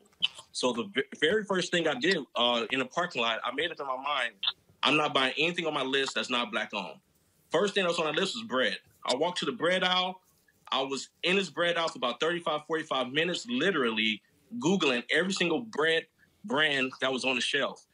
Out of frustration, I left because I didn't find any bread that was African-American owned, not even an executive, right? So in the parking lot, I immediately called my two best friends, Charles and Jamel, and I let them know, like, yo, there's no bread company. And immediately, Charles started Googling, and he was like, man, maybe it's just that store that you're in, and we could not find it. And from there, the Black Bread Company was born. Charles, did you say, good idea? Yeah. Yes, sir. Oh, absolutely. Like Mark said, when he called me at first, I was like, are you sure? Is it? Because, it's so many bread brands in the grocery store aisles in general. So I'm like, maybe it's this store. So even on the phone, I just started Googling, couldn't find any. Then we called Jamel, other best friend, and he started doing the same thing. And we made up in our minds very quickly that we have to create it. And Jamal, so when Mark and Charles mentioned this to you, did you say, first of all, do any of y'all bake? Look, by the time it got to me, I considered it a done deal. I always say, with us three being brothers, if they rocking, I'm rolling. So by the time I got on the line with the guys, it was a done deal in my book. I felt we had to do it. That's what was expressed to me because there wasn't a brand like this. We had to do it. So even when you mention our backgrounds in baking, that's not necessarily the lane that we kind of started with that kind of brought us here. It was more so seeing a need, seeing a void for our people being represented in a particular industry, in a particular lane, which is why we went there. And since then, it's been about a year since, but that's when we began to learn the actual industry, the baking industry, and how to get things going. So where are y'all based and how many stores y'all product is in? We're in Chicago, Illinois. Say it again. So we're in Chicago, Illinois. In Chicago. Charles, go ahead. Yeah, we just got two co-op grocery stores in Chicago. One is called Dill Pickle Food Co-op. The other one is called Sugar Beets Food Co-op. But Roland, honestly, when we just launched February 1st to commemorate Black History Month, that was important to us. And so we didn't know how big things would get so fast. So we instantly turned to a national company, right? We was like, we'll start local, Chicago, maybe Midwest. But as soon as we launched, people from all over, East Coast, West Coast, Florida, Cali, wanted Black Bread Company. And so we just instantly turned to a nationwide company. All right, questions from my panel. Let me go to first. I'll start with Kelly. What's your question for the Black Bread Company? I'm just curious as to what sets your bread apart aside from it being Black owned. I'm looking at the website. I see you have two different, I guess it would be called flavors, if you will. What sets you guys apart? It looks great. Just tell me more about the product itself. Great question. The best answer I can give for what sets us apart is, of course, our bread is fresh. Of course, it's soft. Of course, it's premium quality. But what makes us the most different are the faces that you see in front of us. The fact that from a social standpoint, African Americans have not been represented in this industry. So we implore anybody out there that is interested in anything concerning that we are here for representation. And that is what makes us stand out the most, that no other company in the world looks like us in this industry. So that's what makes us different. Benjamin, your question. Yeah, from conception to product, I mean, you're talking about 9 months. That's extremely quick, and congratulations on your success. How did you make that happen? Like the structural part, the bakery, the factory, the distribution. How were you able to make that happen so quickly? Well, first thing that we wanted to do That's an awesome question. It really is. Go ahead, Charles. Yeah. Go ahead, No, Charles. that's a great question, but we buckled we buckled down and we got to work. We started meeting weekly, like not even just business meetings on Zoom, right? Still doing a pandemic, right? Because we started talking about this in like March, April, right? And so we buckled down, got to business, start doing all the research we could do, reach out, find resources when it comes to our packaging, the quality of our bread, the legal aspect of it. We did everything in silence, right? We didn't want anyone to know what we're doing because we want to make sure that everything was in place before the public knew about the Black Bread Company. So we buckled down and we focused, and it actually got to the point we had to remind ourselves, like, y'all know we best friends first, right? It's like, let's check in. We literally godfathers of each other's kids. Like, we had to check in on each other personally, because we were just all business, just trying to get it done, because we know that it's such a huge deal to be first, and we had to make sure it was right. Mustafa, question. Yeah, so there are a number of established companies that are out there. How will you all, or let me just rephrase it. Where do you see yourself in the next 36 months? Mark? Well, you know what? We see ourselves in every household. We want to be a national brand. We want to be known. We want to compete. At the end of the day, it is business, and we just want the opportunity to be able to compete. We want to be in every grocery store, on every shelf possible, as well as in schools and nursing homes, daycares, prison contracts. We literally want to be a household brand. We want generations to grow up on our bread. And we literally is just looking for people to come behind us, just in a different aisles, period, in the grocery industry. I got some questions here. Somebody on YouTube asked, is it gluten-free? We actually get that a lot. This is not gluten-free yet, but we are working on a recipe now for a gluten-free.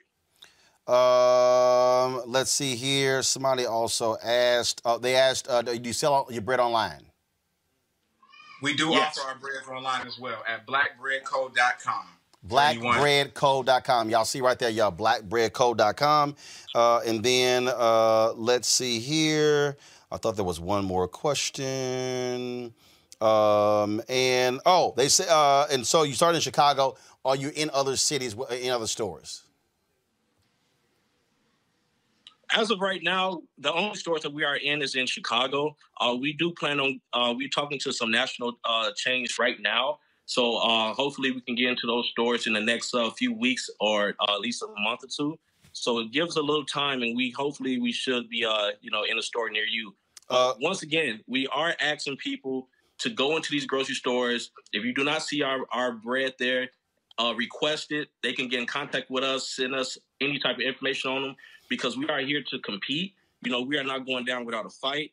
We're looking to get in every store. We want to be represented. We want representation. So, I appreciate everybody. Thank you. All right, then. Gentlemen, certainly congratulations, blackbreadco.com. Thanks a lot.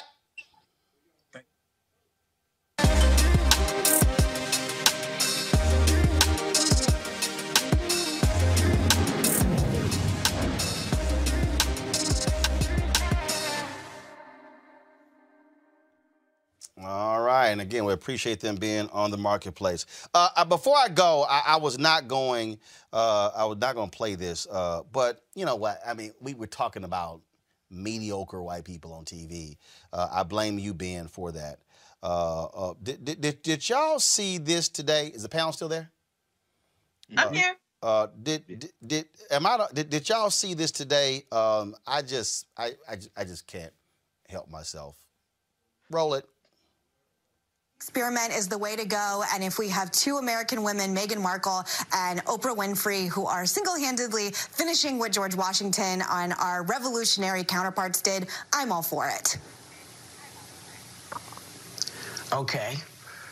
The American experiment is the way to go, and if we have two American women, Meghan Markle and Oprah Winfrey, who are single-handedly finishing what George Washington and our revolutionary counterparts did, I'm all for it. Okay. The American experiment is the way to go. What? Okay, go back. What George Washington and our revolutionary counterparts did, I'm all for it. Okay. The American experiment is the way to go, and if we have two American women, Meghan Markle and Oprah Winfrey, who are single-handedly finishing what George Washington and our revolutionary counterparts did, I'm all for it. Okay. She's the GOAT. Yeah, Whoopi, you know, that's what happens when you a Scorpio and your birthday is November 13th. Same day as my brother, I'm November 14th. Mustafa, go ahead. It's real simple. Whoopi was like, WTF? I mean, what you want? So Okay. The reason I love that answer, because Kelly, I literally said the other like, okay. Like, I'm supposed to give a shit? Like, okay, really? That was just perfect. That was perfect. My face would be like this, how it is right now, if I were Whoopi. Like, I'm perplexed. I really am perplexed. The fact that she's really blaming two Black celebrities for the downfall of a 1,200-year-old monarchy because they helped out a friend. Like, I don't. I am absolutely enjoying the petty, Ben. Call me petty all y'all want to, but Ben, I'm just trying to understand, Ben. You act like you don't know we do this. Because, like, when I played the clip, you were like, oh, my goodness, I cannot believe he is playing this clip. I'm just enjoying it. Dog, hold up. Go back. Okay. The American Go ahead, experiment Ben. is the All way right, to go ahead. I'm sorry. Here's the pettiest part about it, right?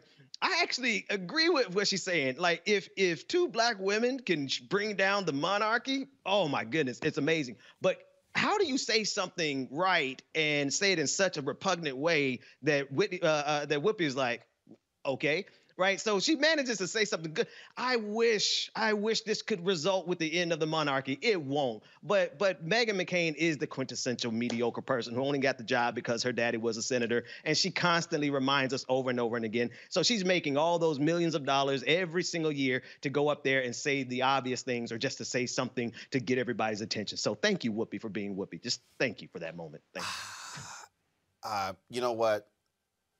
One more time. And if we have two American women, Meghan Markle and Oprah Winfrey, who are single-handedly finishing what George Washington and our revolutionary counterparts did, I'm all for it. Okay. All right, that's it for us. Okay. If y'all want to support what we do at Roland Martin Unfiltered, please join our Bring the Fuck fan club. Go to Cash App, $RM Unfiltered, PayPal.me/R Martin Unfiltered, Venmo.com/RM Unfiltered, Zelle at Roland@RolandSMartin.com. Every dollar you give goes to support this show. If you give on YouTube, I appreciate that, but we only get 55 cents of every dollar you give. So if you give to us direct, we get all 100% of that. Mustafa, Kelly, Ben, I certainly appreciate it. Thank you so very much. It has been a fabulous day. I'll see y'all tomorrow. Take us home, Whoopi. Holla! Take us home, Whoopi.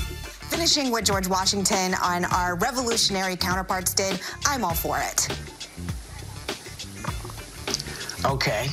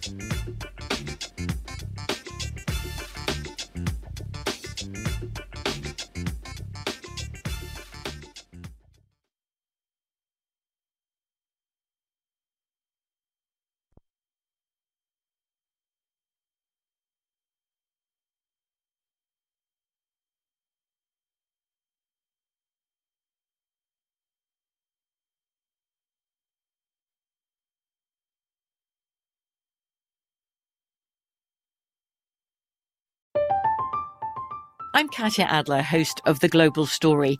Over the last 25 years, I've covered conflicts in the Middle East, political and economic crises in Europe, drug cartels in Mexico. Now I'm covering the stories behind the news all over the world in conversation with those who break it.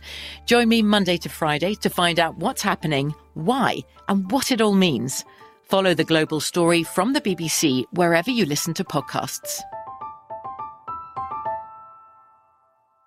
Open a limited-time 11-month certificate at Kemba Financial Credit Union. At 5.25% APY, it's more than triple the national average, plus it's a safe and secure way to grow your money. Visit your local branch or kemba.org/cd for details. Offer expires May 31st, 2024. APY equals annual percentage yield. Restrictions apply. $500 minimum and $250,000 maximum deposit. Advantage status required. Comparison based on bank rate average. Federally insured by NCUA. Hello, it is Ryan, and we could all use an extra bright spot in our day, couldn't we? Just to make up for things like sitting in traffic, doing the dishes, counting your steps, you know, all the mundane stuff. That is why I'm such a big fan of Chumba Casino. Chumba Casino has all your favorite social casino-style games that you can play for free anytime, anywhere with daily bonuses.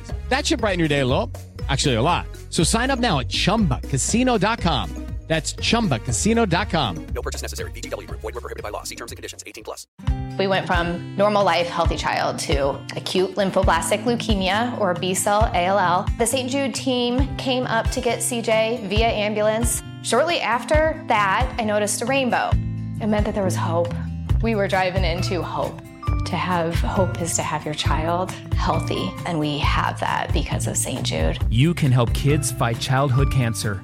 Please become a St. Jude Partner in Hope today by visiting musicgives.org.